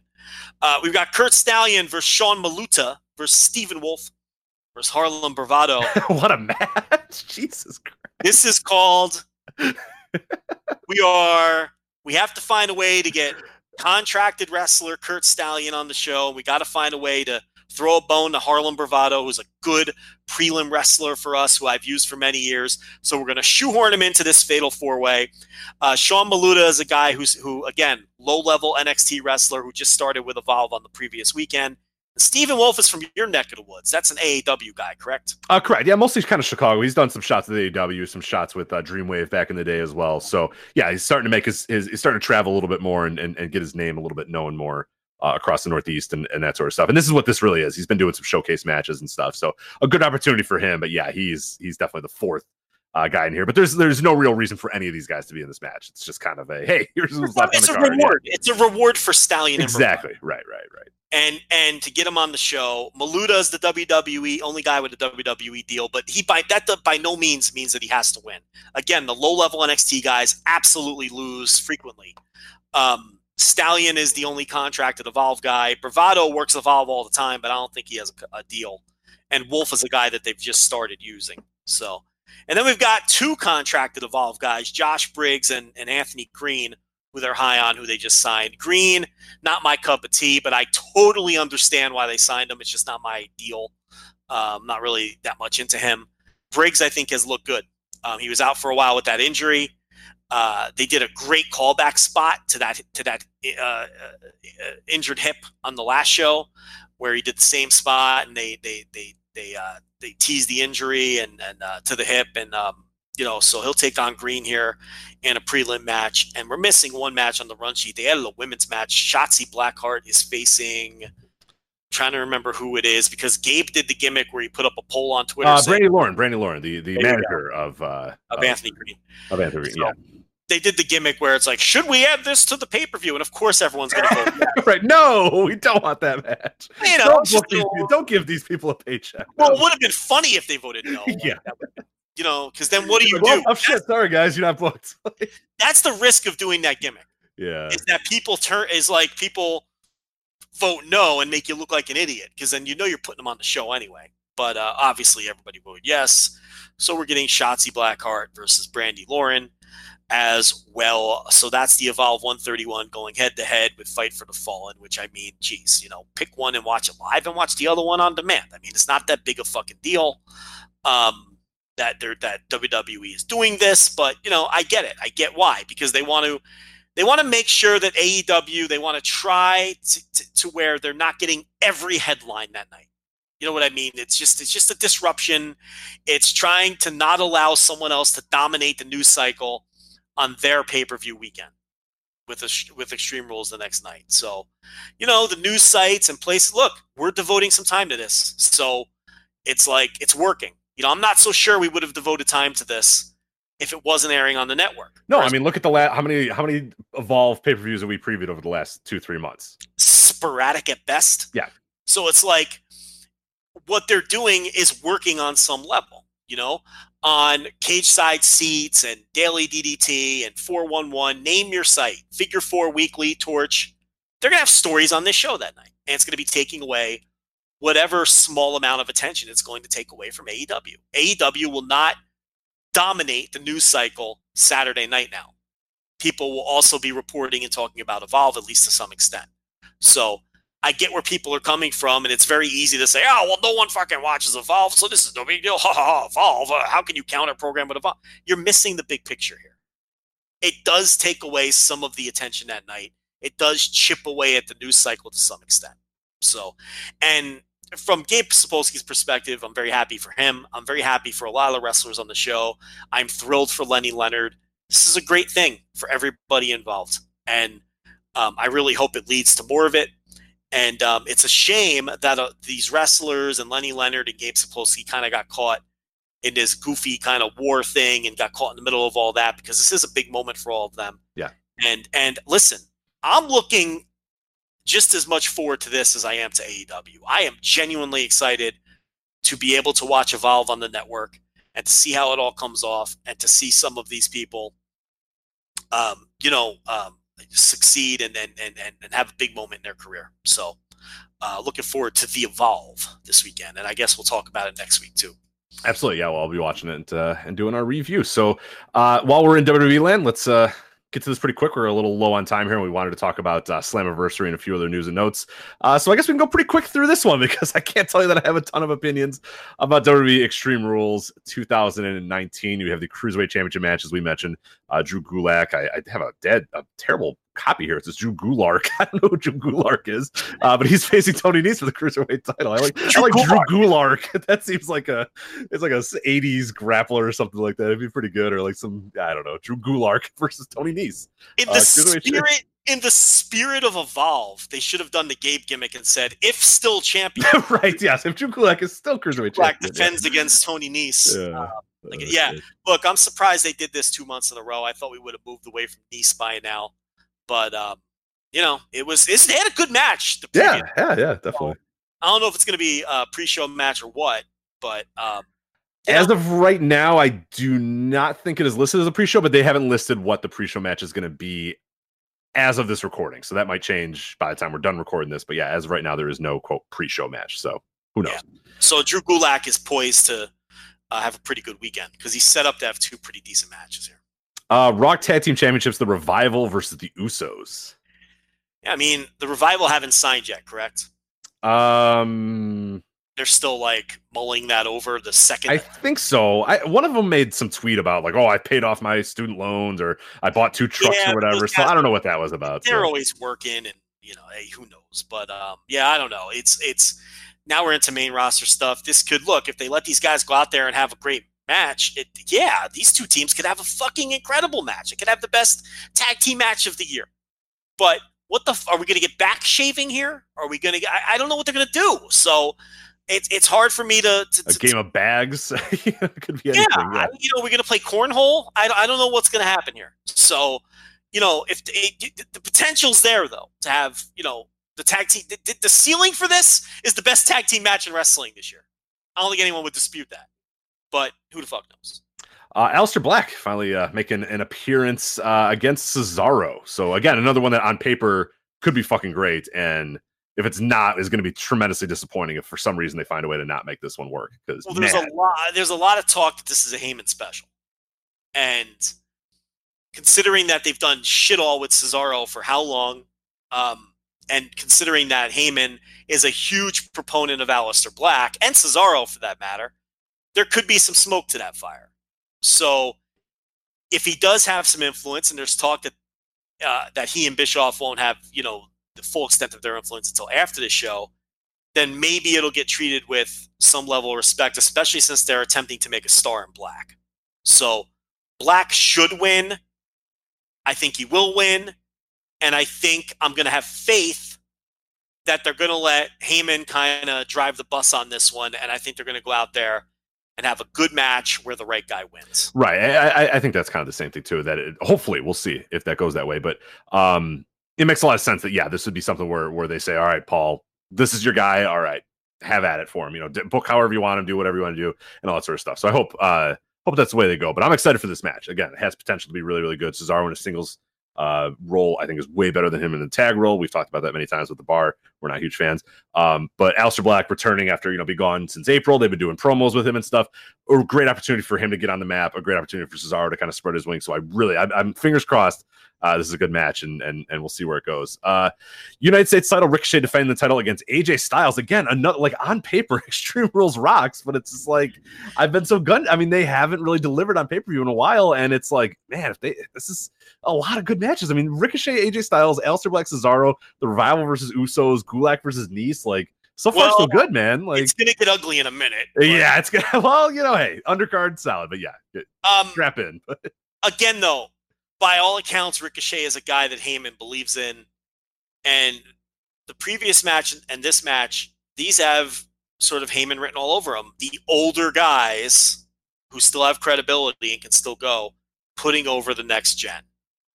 So, if we're going to be optimistic and say that he does have some influence and they're letting him stretch his legs a little, at least in the beginning, then I could totally see a scenario where Ricochet, AJ Styles, they tell them, look, go out there and give us a great 18 minutes that makes Ricochet look like the next star in pro wrestling, and Ricochet goes over. That would totally be a Paul Heyman move.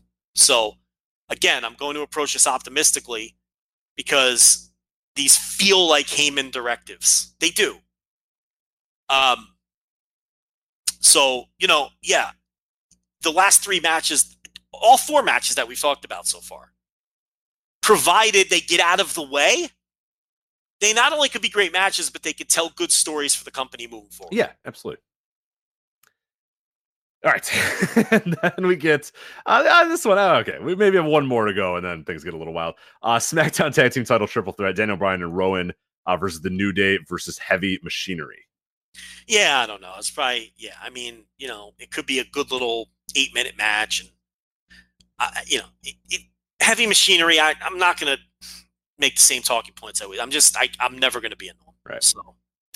We got SmackDown Women's Title match. We have Bayley versus Alexa Bliss and Nikki Cross. It's a handicap match. So apparently Alexa Bliss has some sinus infection or some fucking thing wrong with her again. Nikki Cross is in the match because of that. Who cares? It's just, it's like a handicap match. I'm already checked out. They're good. They're going to be telling stories here. I think Alexa Bliss is not very good. There's some people who think she's fucking fantastic. I don't know what they're watching. And this is storytelling time, and it's not a story I want to be told. And I would be stunned if I enjoy this at all on any level.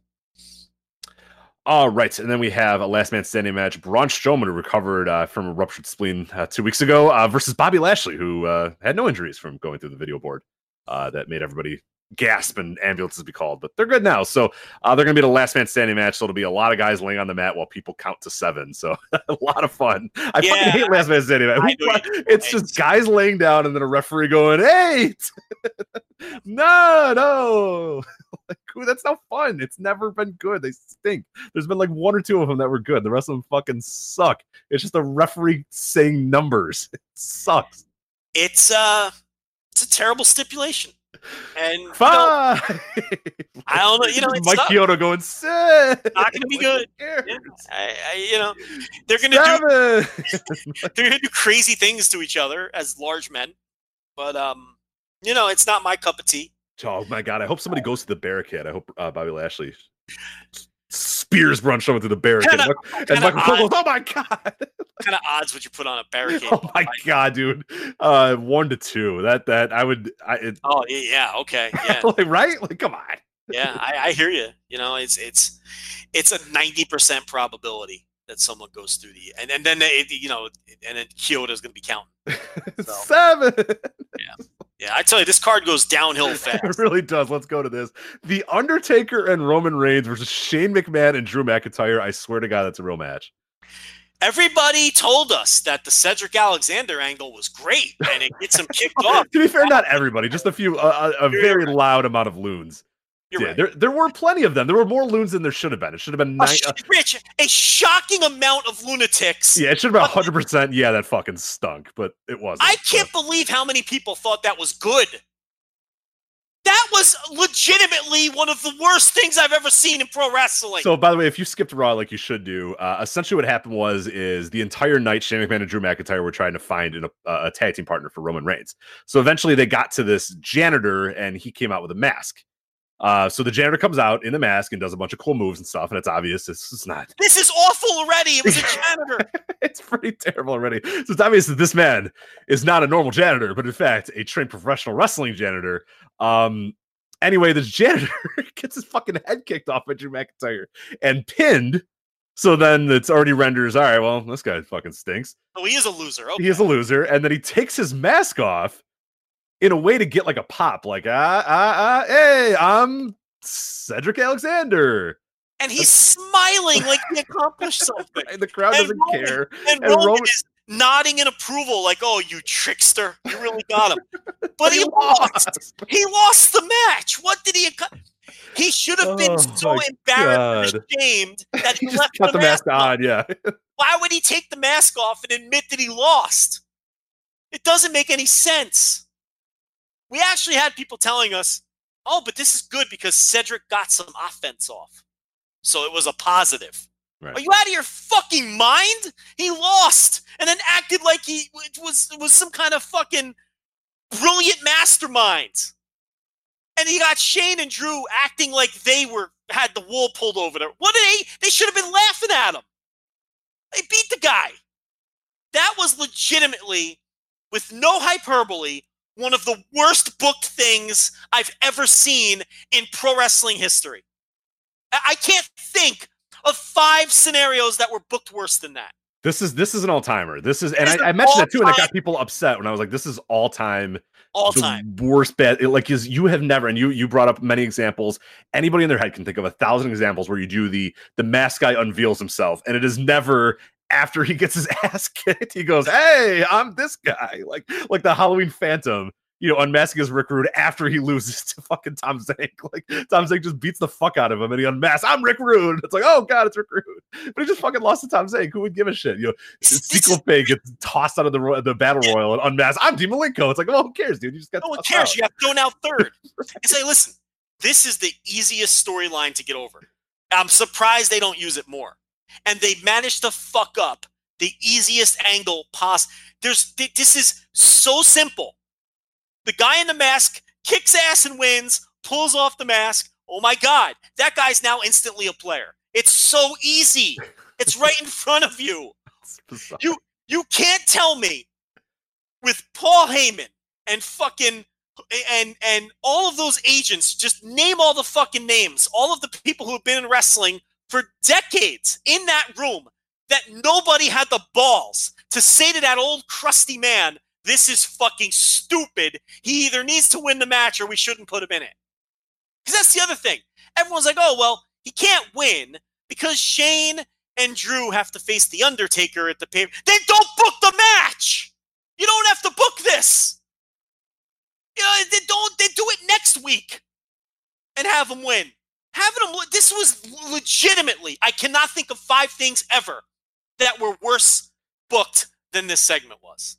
It was so comically bad, you would think that they did it on purpose because Cedric Alexander fucked somebody's wife or fucking pissed somebody off.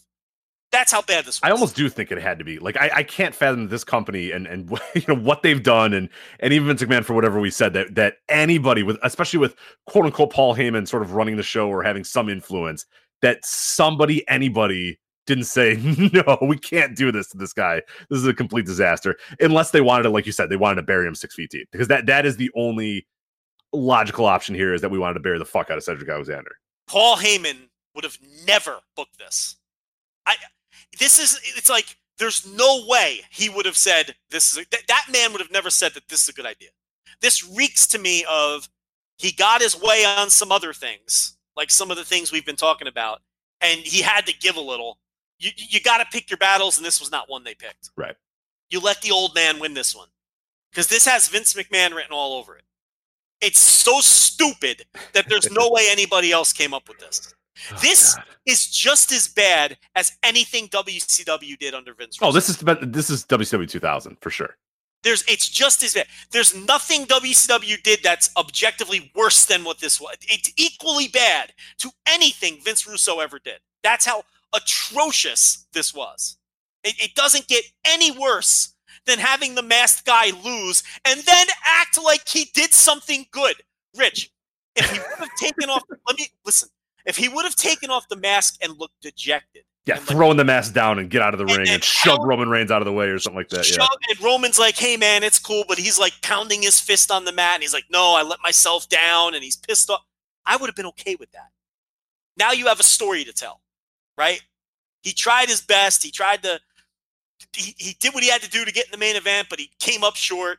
Roman's not mad at him. He's kind of proud of him. He's like, it's all right, man. You know, we'll get him next time. But he's annoyed, and he's pounding his fist on the mat, and he's dejected. And now you tell a story of this guy who's now determined to prove that he does belong. And then maybe in 3 months, he does beat Drew McIntyre. That's a pretty decent story, right? That's not bad. I'd be okay with that. This man cannot lose and take off the mask and act like he was a fucking winner. You can't do that. I can't believe that anyone on earth defended this. And it wasn't just one person.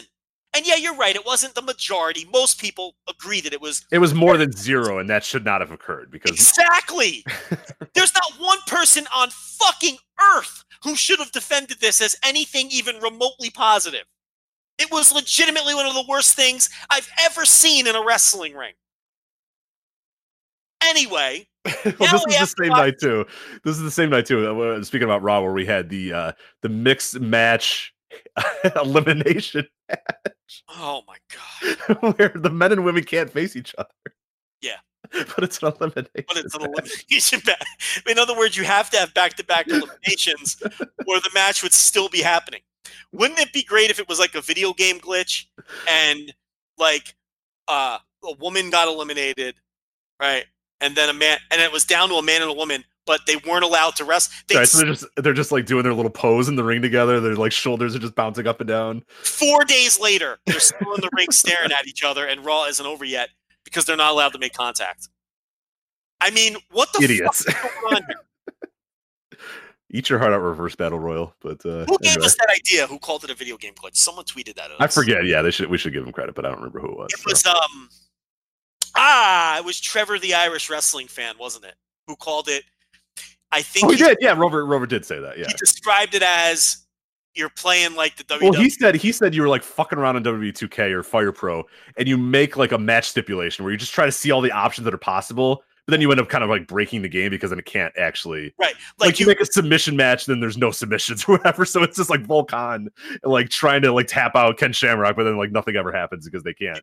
You make a submission match, but you edit the wrestler's movesets for no submissions. Right. So, like, just because you're bored and you want to see what happens. Right. Like that was like I think it was Trevor the Irish Wrestling fan who sent us that because that's exactly what. Yeah, it was. Yeah, he said you just fuck around with like the game modes and you end up with breaking it because you're trying to break the game on purpose. Like that's what this was. It's so bad. So now we're treated to the Undertaker, who has looked atrocious in his last half a dozen appearances in the ring. So we get him again, and he's in there with 50-something-year-old Shane McMahon, who we know he has incredible chemistry with, Rich, because we've seen these men have fantastic matches with each other before. And, so away we go. They don't even follow up the Cedric Alexander thing by throwing him a bone and beating his spot. No, yeah, it's not even on the show. So, it's everyone, so it's the Undertaker. I don't know. What do you want me to say about this? Exactly. It's a no-hold-barred tag match. Who fucking cares? Kofi Kingston versus Samoa Joe for the WWE Championship. Yeah, I mean, Kofi, I presume, will retain, and I don't know. He's had an underwhelming title reign. I don't know what else to say. It hasn't been great. Are you excited about the Kofi Kingston title reign? Not really. No. I also don't love that Joe loses the title Ricochet and then just moves up. It's a world title. Yeah. Well, I mean, we complain about that in New Japan all the time. Like guys fail up, and it's weird. And why are you doing that? Like. Yeah, it sucks. Anyway. And then our main event, a last chance winners take all mixed tag team Extreme Rules match for both the WWE Universal Championship and the WWE Raw Women's Championship. Joe, do you want to tell me what happens in a last chance winner take all mixed tag team Extreme Rules match? What's your favorite? Sorry, before I ask that, what is your favorite all-time last chance winners take all mixed tag team Extreme Rules match? Only one. You can only pick one. It's a lot of words. I don't know, man. Is this going to be your favorite? I mean, this has got to be the de facto leader in the clubhouse. So it's like, okay, so the men can't beat up the women, right? Because they say mixed tag, not intergender. So no, indeed, that so they have to tag out. So, but the women can beat up the men because we've seen women tap out men. I mean, Mike Kanellis tapped out to Becky Lynch, right? Well, yeah, but he's a. So why can't Lacey Evans hit the women's right on Seth Rollins and win the Universal title? She might. Because, if Lacey Evans hits the women's right this Sunday at Extreme Rules and the winners take all mixed tag Extreme Rules match for the WWE Universal last chance winners take all. It's important, the last chance part. Then she could be the WWE Universal Champion. Yeah. How could anyone give a fuck about this match? Can I ask you a question? Yes. Do you think Seth Rollins and Becky Lynch really fuck?